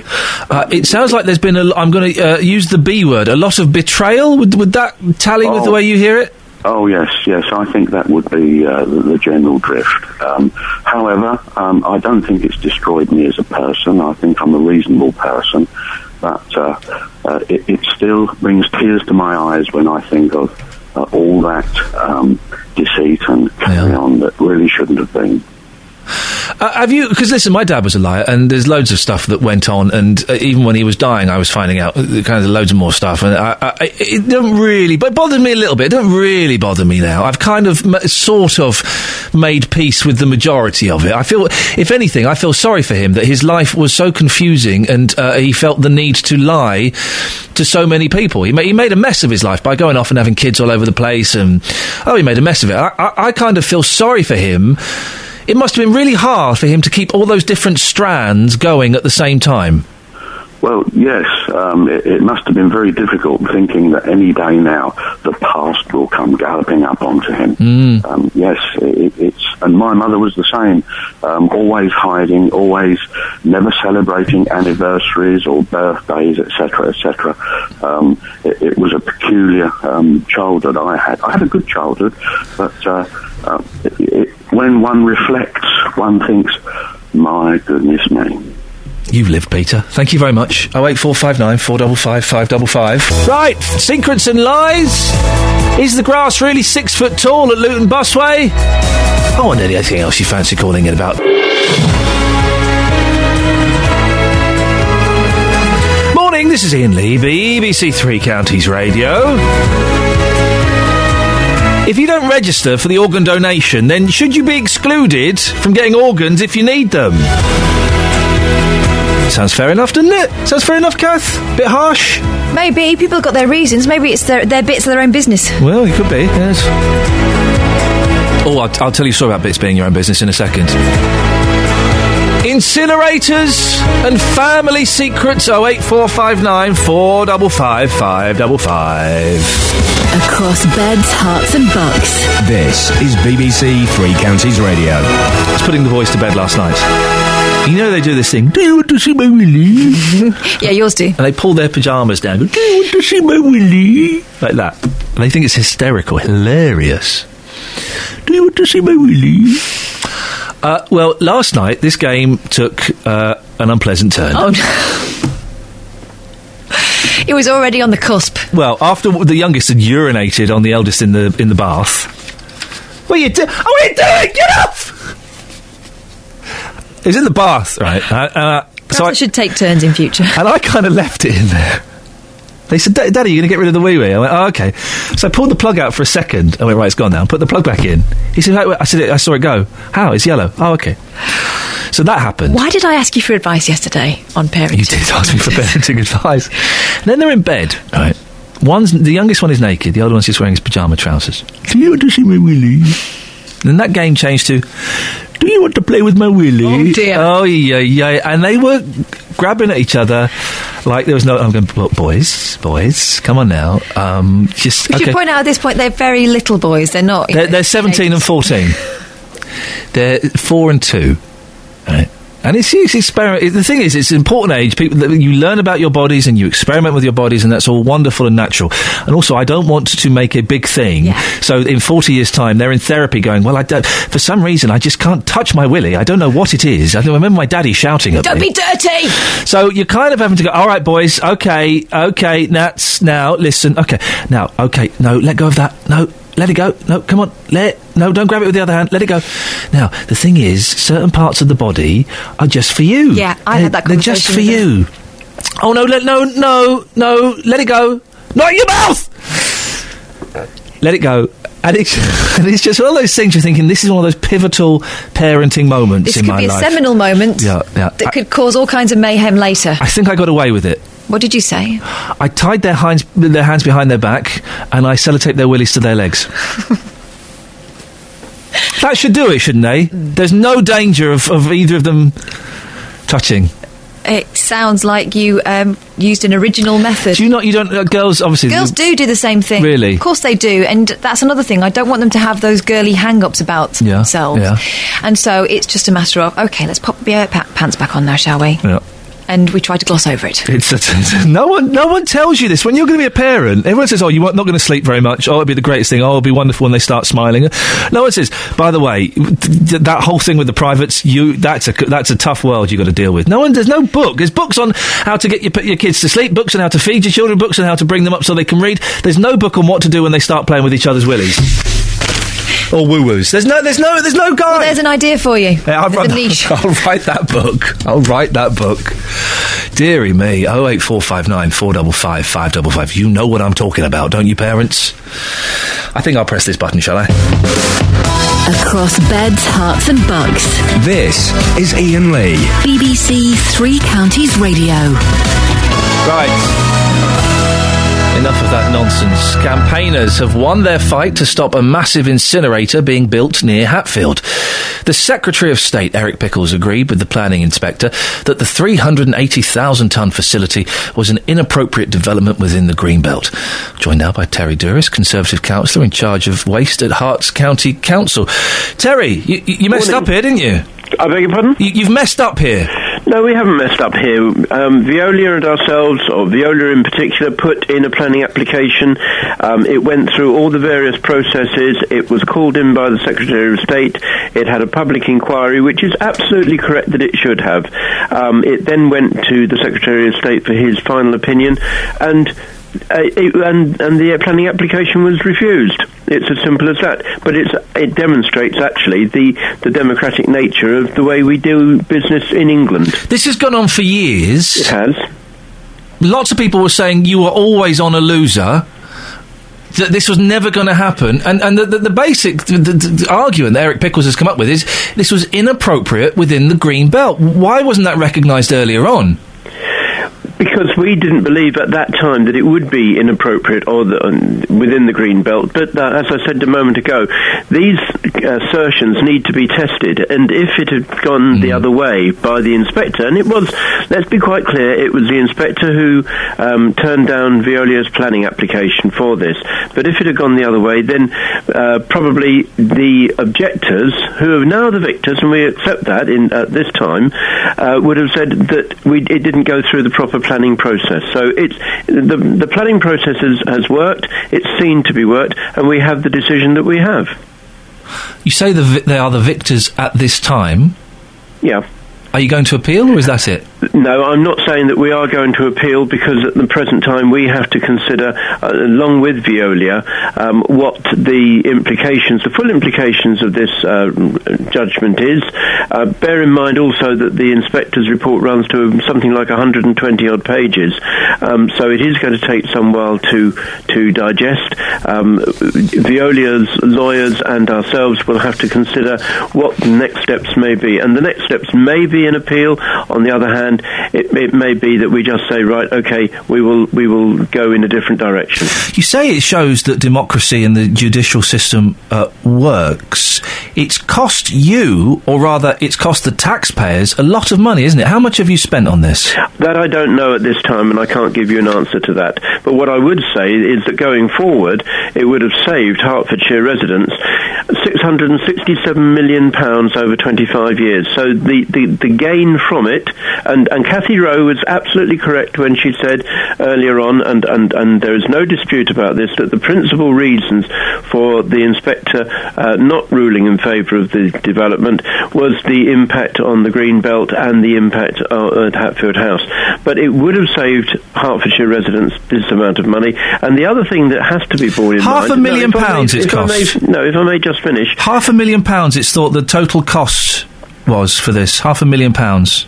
I can't give you any figure on how much it has cost us. You don't know how much the legal fees have been? At this moment in time, no, I don't. That seems incredible. No, it's not incredible, because obviously those bills and those costs are still to be generated. No, Terry, this is important, because the thing is, it's not your money. So you have just written a blank cheque with taxpayers' money. You've got no idea how much that is.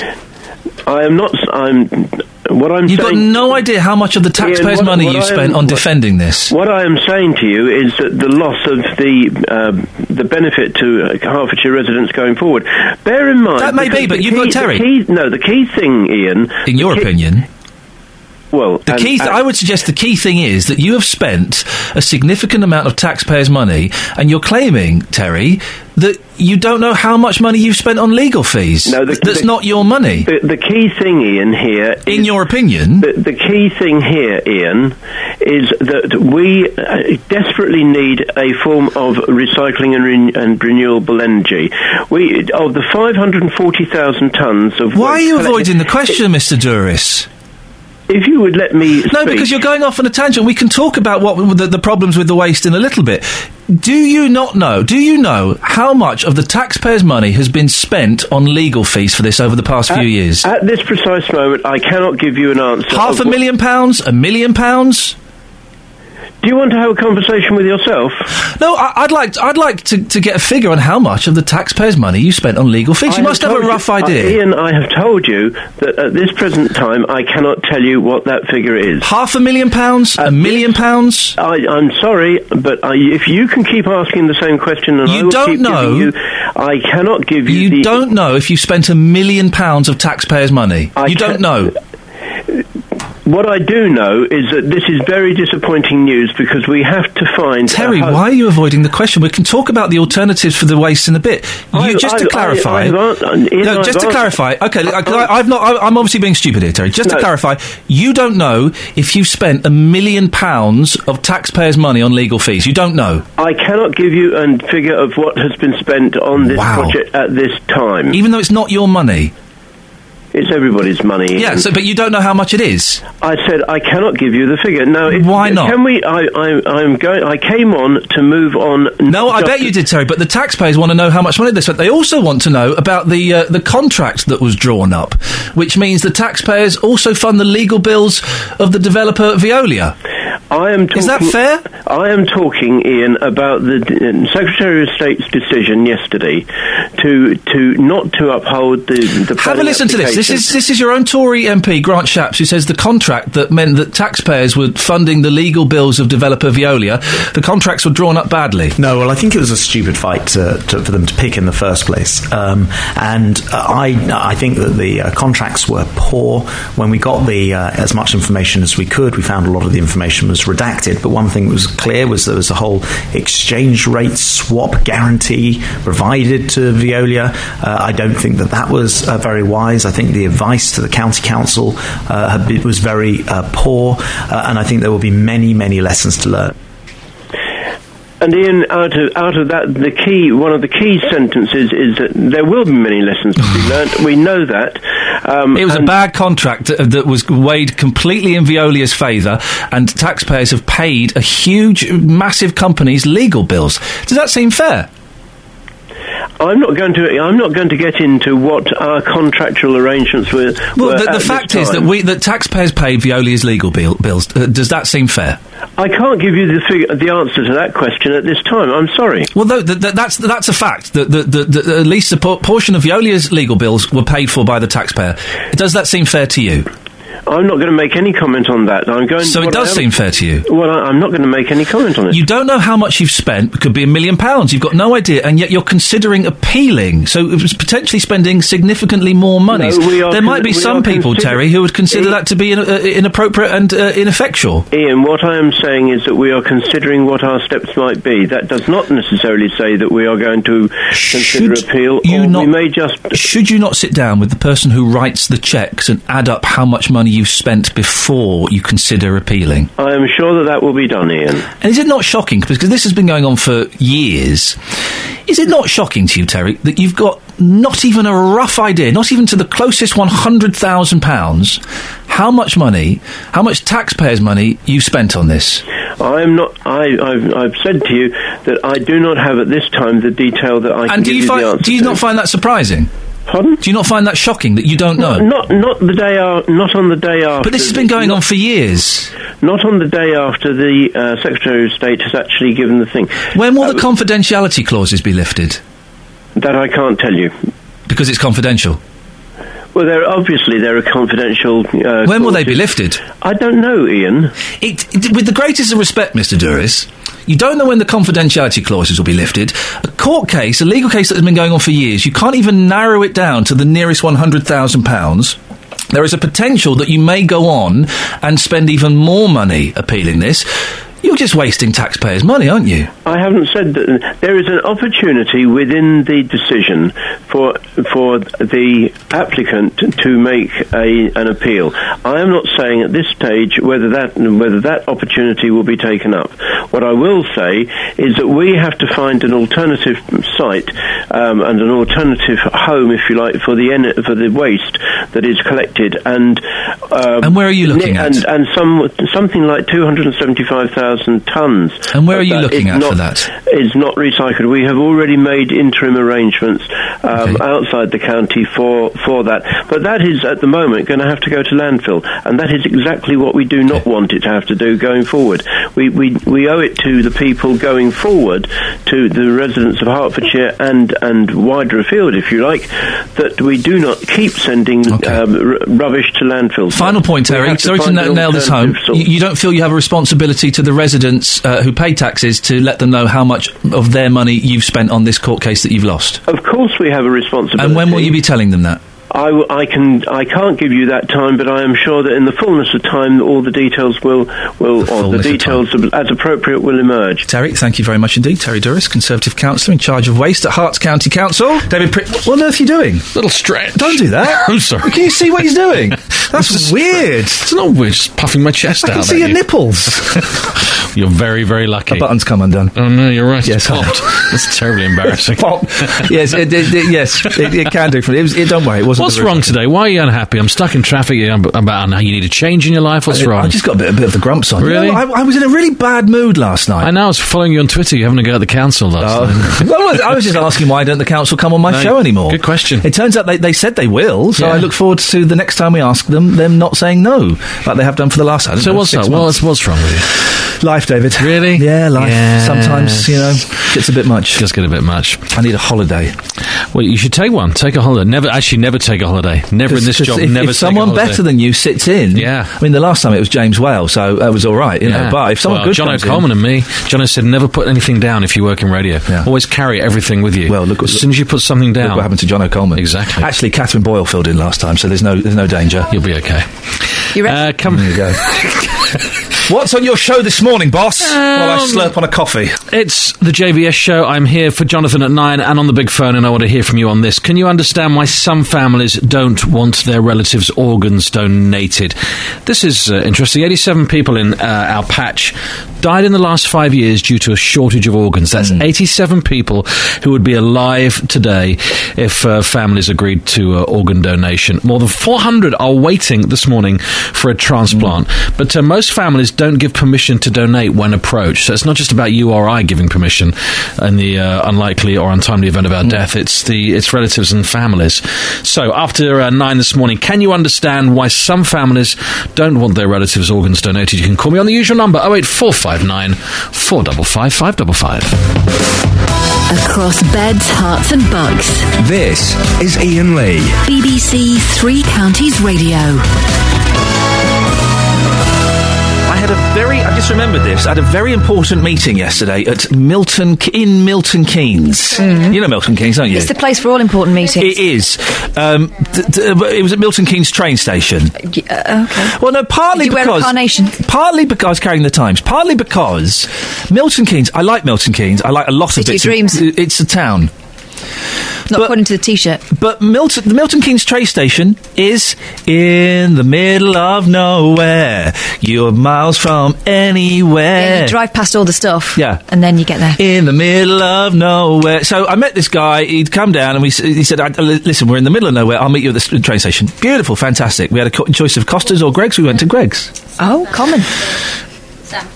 We were sat outside Greggs, posh. Al fresco. And... two gentlemen Do you know why? came and lay next to us. I say next to us, they were about as close to me as Kelly is. As close as David is. How far is that? Close enough. Close enough. What's he lying on? Well, David's 2 studios away from me, so what was that? 30 feet? Something like that? Yes. 30 feet away from me. These two gentlemen. A bus length? Yeah. Came and lay 30 feet away from us. They were topless. Oh. In town? They were supping from a bottle of cider. Outside Greggs? And they were letting a dog lick them. What? So I'm having a meeting with a fellow. He's quite posh and he's wearing a suit. And then he said, what on earth is going on over there? So 2 fellas, topless, off their nut at 11 o'clock in the morning, having a dog lick them. Where was the dog licking them? No. Yes! They should have put their shirts back on. Exactly. They should have kept that covered. So Milton Keynes, buck up your ideas. Move your train station. Get rid of those people. Please. 08459 455 555 if you have the power to address that. Now, it seems that people in Luton are either unwilling or unable to add their names to the organ donor register. The town has the lowest percentage of potential donors in the 3 counties and the second lowest across the country. So what's the borough's beef with body bits? Kelvin Hopkins is MP for Luton North. Kelvin, what's going on? Well, I don't know. I mean, I carry my donor card with me all the time, have done for many years, and I hope that someone will benefit when I die from many bits that might be useful to them. Are you giving it all away, Kelvin? You're not one of those ones that's funny about your eyes or anything. It's all going. No. It's just anything, Good for you. The whole thing for medical research if necessary. Why was it important for you to sign up? Why did you decide? Well, I think it's a commitment to one's fellow human beings and a sense of being useful to people who live on after you. It's that sense of community spirit, I suppose. Is it an ethnic thing, Kelvin? Do different the races and different religions have different attitudes towards giving their body parts away when they're dead? Well, I honestly don't know the answer to that, but I think sometimes it's just people haven't got around to getting a donor card, or they haven't been approached, or perhaps they have such difficult or busy lives that they can't get sufficiently well organised to do that. But I think there has been a proposal for an opt-in an opt-out system, which they have in some countries, where it's assumed your body parts are free after you die, unless you sign a form saying you don't want that to happen. And I think that's been suggested in Britain as well. But why are people busy? You're saying it's because they're busy they can't do this. Why are people significantly busier in Luton? It's a bit embarrassing, isn't it? Well, I don't know. I think you'll probably find that in the more affluent areas there'll be more people carrying donor cards than the less affluent areas. People less. People have more difficult lives in less affluent areas. And I know in Luton with housing problems and health problems, there are people who have difficulties in our town, and maybe having a donor card is not something they've got round to yet. What do you think about the suggestion, Kelvin? If you are not prepared to donate your organs, should you require organs yourself, you don't get them? Oh no, I don't think so at all. I think, excuse me. Oh no, I think anybody in need should have an organ in some kind of fair order, because if there's a shortage, they have to have some kind of priority. But priority needs, I would think, to go to young people and children first of all, and then older people later. But one can have a fair system of allocation. But I don't think it should be discriminatory because people haven't got a donor card. Kelvin, I appreciate your time and well done for having a card. I haven't got a card, but I've signed up. My name's on the register. You can do it online. It takes seconds. I did it last time we did this. I did it while I was talking to one of the guests. Yeah. It does. It takes like 30 seconds. And I think can you mark it on your driving licence as well? Yeah, I recently had to reapply for my photo don't I know about it? The trauma. Hey, by the way, the DVLA sent me to the post office in Bedford, which when I got to it, I found was closed and had been for some time. Yeah, DVLA sorted it out. Sandy was nice though. I knew that. Sandy's a very nice guy. Do you remember when? Do you know what they said in Sandy? What? Bedfordshire clanger. Do you? Oh, fancy. It's sweet and sour, isn't it? Yeah. Sweet and sour. No. Do you remember when Benny from Crossroads? I don't know why this has got nothing to do with this at all. Do you remember when Benny from Crossroads was wanted for a murder and he went on the run? Do you remember that? Very, very vaguely. I was very young. But for some reason, that came flooding into my head last night. Benny from Crossroads got wanted for a murder and he went on the run. Then what happened? They caught him. He hadn't done it. I don't know if it was a murder or if someone had stoved in Miss Diane's head. What? I think her head had been stoved in. Did he get sentenced? No. He was all right. What was the end of this? What happened? They found the guy that did it. Oh, did they? When you donate organs, right, it's interesting Kelvin mentioned children should be first priority. Can an adult's kidney go in a child, like a 4-year-old child? Because kidneys are actually quite small, aren't they? Well, they have to find a match. I imagine it has to be someone of the appropriate size. Okay, but does it? So it's the appropriate size. Can they not? And this is a genuine question. Okay, and I realise as I'm forming it in my head, it makes me sound stupid, but no, it doesn't. It's an interesting question. Quite often, the next question I'm about to ask. Oh, right. Quite often, some of my best questions come from a place of stupidity. Can they not just shave a bit off the kidney to make it smaller? They might be able to. Like, just sew it smaller. Yeah. I know what you're saying. And then it would then expand it. It's not a unit made up of all one thing, is it? But then will it still grow? Does it grow with you? Don't you need the entire thing? Well, first of all, thank you for not laughing out loud at that question. I appreciate that. Never be afraid to ask questions. Why? Because otherwise you'll never know any answers ever. So here are the questions. Can a grown man's kidney go in a 4-year-old? Is it possible to shave a kidney smaller? I have a question. Okay. Does the kidneys, the organs, grow with you? They do, don't they? No, because or are they seem always to think that size? you have a transplant and that's it. No, you will outgrow it. Really? Yeah. So it's a second-hand part, isn't it? It's not designed to last forever. And doesn't the body eventually realise that that new organ is actually alien to the body and it tries to reject it? That's what can happen. That can happen. But you're telling me if I got a kidney... Yeah, it's not the end of the story. Oh, for crying out loud. Suddenly I'm not so keen. Oh, I mean, I'm still keen on donating, obviously, but don't blimey. See, these questions. I'm glad you didn't laugh at those questions. Some of my best ones come from a place of stupidity. Call 08459 455 555. BBC Three Counties Radio. Yo! Boom shakalak. Lots to talk about this morning. I just can't remember any of it, Catherine. Right, okay, we're talking about family secrets. Oh yeah. We had a text, didn't we, about that? Yes, we did have a text. Shall I read it? Yeah, go on. You can be my text lady if you want. I'll be the voice of you reading texts. You be Siri. Okay. This is from Leslie from Watford. I was 12 and I learned... Your hair looks nice, Kelly. It just genuinely does look nice. Got a little bit of the Farrah Fawcett flick going. What does that mean? It means you've got a bit of the Farrah... All right, maybe Farrah Fawcett Majors. You're younger than me. Who's that? She's only the $6 million man's wife, or was. Charlie's Angels. Remember the one with the good hair? But do you see what I'm saying, Kath? She's got a tiny little bit of... There's a bit out the front, yeah. Yeah. Anyway, carry on. That's what he's referring to in his old-fashioned way. This is the serious text. Okay. We're talking about... family secrets and lies. Yeah. It's all secrets and lies. A story in the paper about someone who'd had a secret first husband. Yeah. And I suggested it's not as uncommon as you may think. Yeah. That people, if they've had a very short-term relationship, they may... marriage, they may not... I know, we talked about it earlier. I know you were here. That might not have been. That one in the back there, wasn't he? The transient listener, yes. So, not as uncommon as all that. Maybe you found something out. Okay. Leslie did. Yes. She says on the text, I was 12 and I learned I had a brother born out of wedlock to my parents and adopted by an aunt and uncle because I couldn't have children. I was 22 when going to a family wedding. I was told I'd be meeting my mum's sister there, another relative I knew nothing about. I think, maybe my grandparents, people's parents' age, you might find things in their attic that you hadn't accounted for. Hopefully we're a bit more open now. What else have we got here? On the subject of organs, which we're also talking about. Yes. Organ donation. Janet from Cheshunt said, I heard livers can be cut to fit, but kidneys not. You can cut a liver to fit, can you? Apparently. You see, I bet a liver's tiny as well. Is it all made out of one material then? Is it not got walls and different chambers and things like a heart? Do you not need different bits? Or is it liver, I don't think, has chambers. It's just like a sponge type thing. Your kidney, I think, has got stuff going on in it. So you need all the bits. Okay.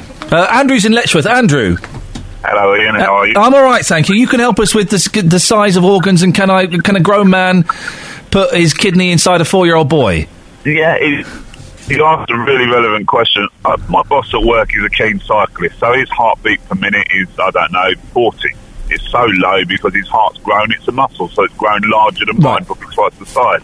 Which means, surely, that if I need a heart transplant, his heart can't fit in me because my insides haven't stretched to allow for that. Oh. So is his heart actually bigger? Yeah, that's what happens. If you exercise a lot, then your heart grows. It's a muscle. That's why it doesn't have to beat as fast. See, all right, now I'm going to say something again that sounds really stupid, but what the hell? We're having this conversation. Neither of us are doctors. There's a bit of... When your heart's in your chest, there's a bit of space around it, isn't there? And maybe they could just, scrape a little bit more out to create... I'm being serious. To create a bit more room for a bigger heart. Yeah, take a bit of meat out. You'd think so, but at the same time, I don't think they can they? Because there's so much... If you're overweight and you have a lot of fat around your muscles and tissues, right, they can scrape that away. But I'm fairly lean, so I don't think there's anything... Right. You can't force something into a space that's too small if it's got to be. Andrew, please. Are you a skinny fella? I'm not skinny, I'd say I'm average, but I'm not out of shape, if you see what I mean. All right, okay, all right. Yeah. Andrew, listen, thank you for that. Okay, this is when I do like this show, is when we're allowed to ask, which we are all the time, stupid questions, yes. And we're allowed to remember that we're allowed to ask. There's too many allows, but stupid questions. There's no shame in not knowing the answer. No, because we find something out at the end of it, so it's all worthwhile. We found out that Andrew's boss has got a big heart. Yeah, and literally. Andrew is lean. Yeah, Andrew is lean. Because I don't know what lean means. It means you've not got much fat on you. Because this is what I didn't want to say, so I asked if he was a skinny fella. He sounded like there's a lot of echo in his voice, didn't it? He sounded, like a big boy. He might be tall. Could be. He could be. Georgia's in Luton. Good morning, Georgia. Hello. Georgia, what have you called in with? What have you got for us? Well, firstly, you can't cut kidneys down, you're right. Okay. Can you cut livers down? Yes, livers. You can! That's mad! So what, You can give half of a liver to one person and half of a liver to another person, and that works because it will grow. That's incredible. So okay, so what, you just cut it down the middle? It's just, what is it, like a bit of meat or something? It's not like there's different parts of it so much like there is of a heart. So it's like a worm. You cut a worm in half and it will carry on living, and it might even grow again. Kind of. Wow, this is amazing. But so what are kidneys made of then? Kidneys have got different sections. Okay. To it. You couldn't just chuck a bit off and it would still work. How do you know this, please, Georgia? Well, I'm a student nurse and I've worked with a lot of transplant patients in Newcastle. Wow. Okay. Here's another question. This is great, by the way. Thank you. I'm glad we've got someone who is knows what they're talking about. Can a grown man put a kidney in a 4-year-old child? Would that work? It depends how much room there was in the kid. Right. How big the kid was and how big your kidney was. How big are kidneys generally? They're not very big, are they? No, they're pretty small. I've seen a kidney transplant. They're quite small. Are they bigger than kidney beans? Yes. Much bigger? Much bigger. Okay, all right, okay. Okay, so you could put... But if a kid had room around his kidney, you could potentially put an adult kidney in there. Yeah, well, they put kidneys in the front of you. You know how your kidneys are at the back? Yeah.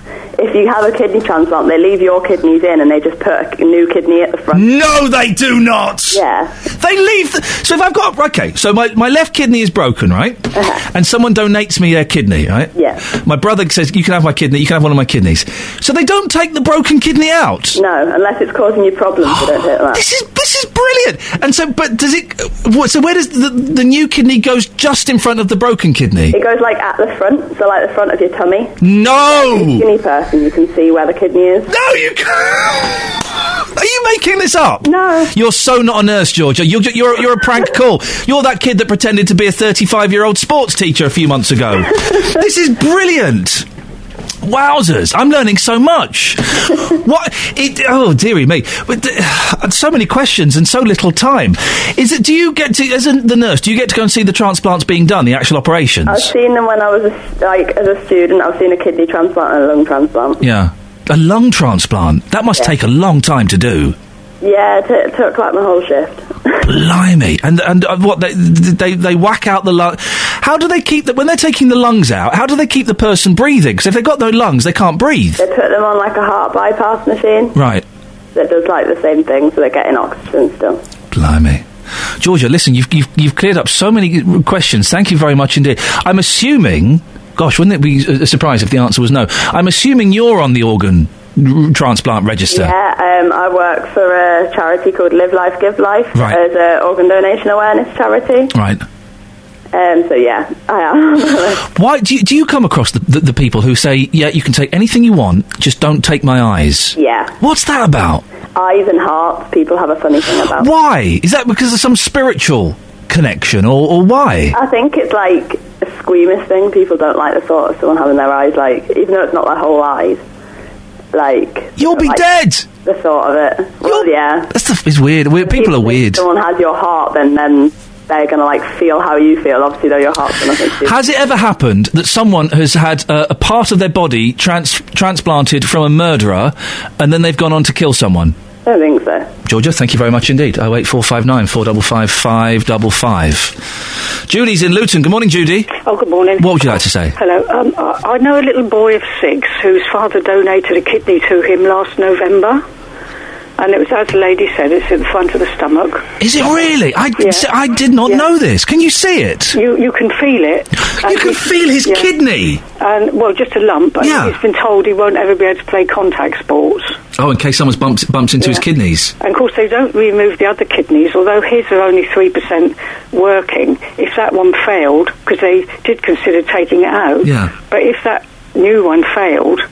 at least he's got something to dialyse. He's got a little backup dialyse, yeah, going on there. But that was his father. It was a living donor, that was. Wow. So he's had a kidney transplant when he was about 3. Oh, dear. And that failed because he had an infection.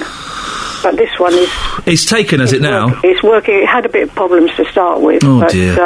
He's okay. What an unfortunate start to life that poor young boy's having. He was born with kidney failure. Oh, dear, oh, dear, oh, dear, He was born with it. So all his life he's been on dialysis and drugs, and he's such a lovely, happy little boy you wouldn't believe. Oh, I bet he is. He's so lovely. So it just sort of let you know that it is possible. It is possible for a grown man to put his kidney inside a young child. Yeah, and it was his father who did it, living donor. Judy, thank you very much indeed. You'd do it without a moment's hesitation for your kids, wouldn't you? I mean, well, I say without a moment's hesitation... when you were lying on that trolley being wheeled into the operation, part of you'll be going, oh, blimey. Linda's on the line. Morning, Linda. Mm-hmm. What would you like to say? I was just phoning. I was interested in what you were saying about the kidneys being left in when you have a transplant. Yeah, I didn't know that. Yeah, my husband's had 2 transplants, actually, 2 kidney transplants. One 10 years ago, which unfortunately failed, and then 4 years ago I donated a kidney to him. And all kidneys are all left in. Oh, so how many kidneys has he got now? How many kidneys has he got? 4. Oh, blimey. Obviously 3 don't work, and apparently they shrivel up to virtually nothing. Isn't that... I would have assumed if you've got, extra meat in your body that you don't need, they would just whip it out.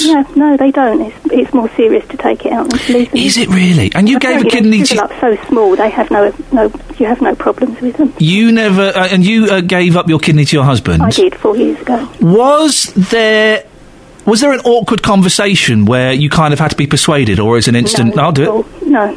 Not at all. And was there ever any doubt when you're on that stretcher, they're about to give you the anaesthetic? Was there a part of you going, "Oh, blimey"? More so that I didn't think that my husband would make it. So seriously ill. Oh, Linda. And is he fine now? He's absolutely. Isn't it amazing? I sound like my mum. Isn't it amazing what they can do these days? I can't believe what difference it makes to somebody's life. And before I met my husband, I never even gave it a thought to be a donor. And when you're actually living with it and you see what difference it makes to their lives, you just think, everybody should do it. Linda, there's a persuasive... If anyone's in doubt, you've just given a very persuasive argument as to why people should sign up for it. And well done, you. Thank you. Thank you very much. I am so like my mum. Isn't it amazing what they can do these days? You can shave down someone's liver. It's like a worm. It will grow. Wowzers, I'm learning a lot this morning. 8:47, Wednesday, the 9th of July. I'm Iain Lee. Last 15 minutes of the show, we're talking about family secrets. We're talking about donating your organs. If you've got a question about it, however ridiculous, call, because it turns out we're allowed to say anything we want and not look stupid on this show. BBC Three Counties Radio. Morning, 08459 455 555 is the telephone number. So far we've learnt this morning that they can shave or cut your liver. You can give one liver to two people by cutting it in half. It grows like a worm. And if you have a kidney transplant, it's not really a transplant, it's a kidney addition. They keep the broken kidney in. They put the new kidney at the front of the body. You can see it sticking out. Wowzers. Steve's in Milton Keynes. Morning, Steve. Hi, Ian. How the devil are you? I'm all right, Steve. You don't know those two drunk people that were topless letting a dog lick them lying outside Milton Keynes Station yesterday, do you? You're going to have to narrow it down a bit, really. No, I didn't get any. I didn't manage to see which tattoos they were sporting, but boy, oh boy, it was unpleasant. Oh, right. Well, if the tattoos are spelt properly, they probably weren't from somebody's face. Okay, right. What have you got for us, Steve? I'm head of mechanical engineering for a company just outside Cambridge, and we specialise in medical device development. One of our clients who we recently developed a machine for, Organox, who are a spin-out from Oxford University, have developed a new machine which is currently in clinical trial, which is offering real breakthroughs for liver transplants. Yeah. Traditional technique is that you harvest the whole organ. This isn't partial donors we're talking about. This is a whole liver transplant. Yeah. Pack it in ice. Get it to... When you say harvest, sorry, you mean whip it out of someone? Basically. Okay, right, yes. You have to extract it from the cadaver, from the donor. Then you get it to the recipient as quickly as possible, packed in ice. And at that point, the only real knowledge that the surgeon has of it is pretty much what a butcher has. You can sort of give it a prod and sort of try and decide if he thinks it's viable or not. And of that, over 40% of the livers which are donated aren't actually viable by the time they reach the recipient. So the machine that Organox sort of inspired and we helped them develop actually connects the liver to an oxygenated blood supply. And it'll keep the liver alive for certainly 48 hours, possibly longer. So what? It's pumping blood through the liver? Yeah, it's passing blood, and so the surgeon can see the liver producing bile and all the nutrients that it should.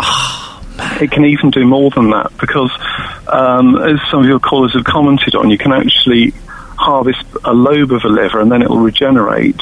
Livers that we put into this machine, certainly sort of during the early preclinical stages, they were livers that were non-viable for surgery. We connect them up to the machine, and 2 days later they'd regenerated. And the surgeon could actually see all the data. It could see how the liver was responding, and could actually say, well, obviously they couldn't, but they said, I would be quite happy to put that liver into a recipient now. You're like Dr. Frankenstein. Did you help design this? I played a relatively small part in this, and most of my work is on parenteral drug delivery, but I did sort of some of the structural design work. Your mum, I don't know if your mum's still with us, but your mum or whoever must be so proud of you. You've done something proper with your life. I tried. But if you have a look on our company website, Team Consulting, look for the Metra device, and you'll find out some more information there and some videos that operate. Steve, I really appreciate your call, and I appreciate the work you're doing. Thank you. And boy, isn't it funny that you never wonder what's in the back of those, those motorbikes that are currying body parts around. A liver just in a pack of ice. In a pack of ice. We're running out of time. Martin, stay there in a second. Nigel has tweeted. This is a great question. Do they take a right kidney for a right kidney, or do they just take the best one? I suppose they'd have to take a right one, wouldn't they? Because otherwise it wouldn't be symmetrical. Be on one side. We're back to symmetry. Martin? Yeah. Do they take a right kidney for a right kidney, or just the best one? I believe they do take a right for a right or a left for a left, because there's a way that they actually fit in the body, I believe. Right. Okay, it's like a human jigsaw. Don't quote me on that. I may be wrong, but let's just hope I'm not called upon to do a transplant later on today, otherwise I could muff it up. Now, listen, Martin, we haven't got much time, but you had a transplant, didn't you? That's right. Yeah, What I had one happened? I had one in November, but they couldn't. One of your callers was talking about they stick them in the front of the stomach, around the waistband area of something like that. Yeah. But unfortunately, because my main artery and my main vein that runs down the centre of the body and then splits it around that area, and it goes down both legs. Yeah. To the feet. Unfortunately, I was like a British Leyland car built on a Friday night, I suppose. Yeah. Mine didn't go down that far, and they stopped at my waistband area, so they couldn't stick a kidney on that area. Yeah. So they split me up the centre, What? moved my intestines and bowel out of the way, and stuck it in the centre of my body, halfway up. And apparently, Jonah Lumu, the rugby player, has got a kidney transplant like exactly the same. That's your claim to fame. You got the same transplant as Jonah Lumu. Well, that's it. I mean, I don't look a bit like him, and I'm not as fit as him, but at least I've got something in common. I know you're all well and good now, because you'd imagine that huge trauma to the body, that would mess you up. You're all fine. Generally speaking, yeah, I'm slightly unfit, of course, but tell me about it's an early period of recovery. I mean, it takes some time, but in general, yeah. Martin, I'm really sorry. I've got to end it there just because I want to get to Justin, but thank you so much for that. Oh, man, what great stories. What great stories, Just. Wow, fascinating. It's Absolutely incredible fascinating. stuff. Listen, we've not got much time. I'm really sorry, Justin. sorry? We've had a big rush of phone calls. Football, Brazil. Yes. Thrashed last night, 7-1. Crying like babies. Brazil 1, Germany 7. Incredible. Ian, I've been in Watford this morning ahead of Pond Live tomorrow with we're not Matthew doing it. Lockwood. We're not doing it, Yes, mate. yes, I think we are. Do people have sympathy for the crying players and the crying fans? They were pathetic. Ian, here's what people had to say. Kathleen, good morning. We're here in Watford today. Brazil losing 7-1. Pictures of people crying. Were you laughing? Yes. Oh, you're cruel, aren't you? Not really, it's only football. So we're talking about grown men and grown women crying over football. The images all over the world this morning. What do you think about that, sir? I think it's very sad. Football is outside of someone's life. It's not really related to their life. So, and if they don't cry over their own lives, it just doesn't make sense. It's just very sad to me. These people disgust you? You could say, yeah. Who do you support? I support God. God owns the world, so he's not interested in football. Do you honestly think God's not interested in football, though? Absolutely. But why wouldn't he be? Because he's more interested in people's lives. So when somebody calls a football player God, how does that make you feel? It's a sin, it's idolatry. Getting quite deep here. I'm going to leave you to it, sir. Have a wonderful week. Take care. Yeah, you too. Bye. Robert, what do you think about all these adults crying over the football? Load of rubbish. I'm not happy with England, but I don't cry about it. So these people, they're an embarrassment to their nation. I would say they're an embarrassment to themselves, not to the nation, because not everyone follows football. Have you ever cried over football? Never. Who do you support? There's only one team in England, Liverpool. See you later. Bye. I just feel sorry for the Brazilians, really. Do you feel sorry for them, or are you laughing at them? A bit of both, really. Yeah. Kevin, what's that in your hand? Fishing rod. Wow. Good luck with your fishing trip today. Yeah. Grown men crying over football. What do you think about that? Does it disgust you? No, not really. I don't understand it. Yes, I mean, I cried. Well, I almost cried when England was so abysmal, to be honest with you. So you almost cried? Almost, yeah. Have you ever cried over football? I think when Stuart Pearce missed the penalty, going back a few years now. Yes, early at 90. I definitely welled up a little bit. Yeah. So you've got sympathy for these people, you weren't laughing at them? No, to be honest. Well, it's good to have passion about something. Yeah, not about a sport that, as we all know, is idolatrous. I cried over football once. Wait, what happened? When Luton Town got relegated from the old top flight 1991-92 season. It was dreadful. Get over yourself, mate. One thing I've learned about you, Justin, is you don't recognise what a fishing rod looks like. Well, it was all wrapped up. How could you not know what's that? You got a fishing rod? Oh, right, yeah. What's that for, then? It was all wrapped up. I'm not a fisherman. But you recognise it. Was it like a canvas sack?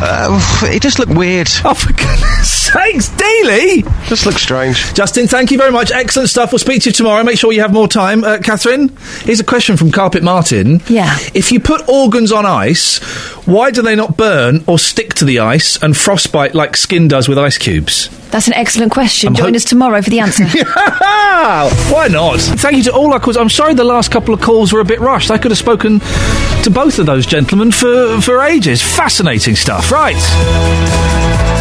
Don't forget you can download the podcast. Go to iTunes, type in Iain Lee, BBC. It pops up. It's a weekly best of about an hour long. David's up next. We'll be back tomorrow at 6. Until then, ta-ta. Local and vocal across beds, hearts and bucks. This is BBC Three Counties Radio.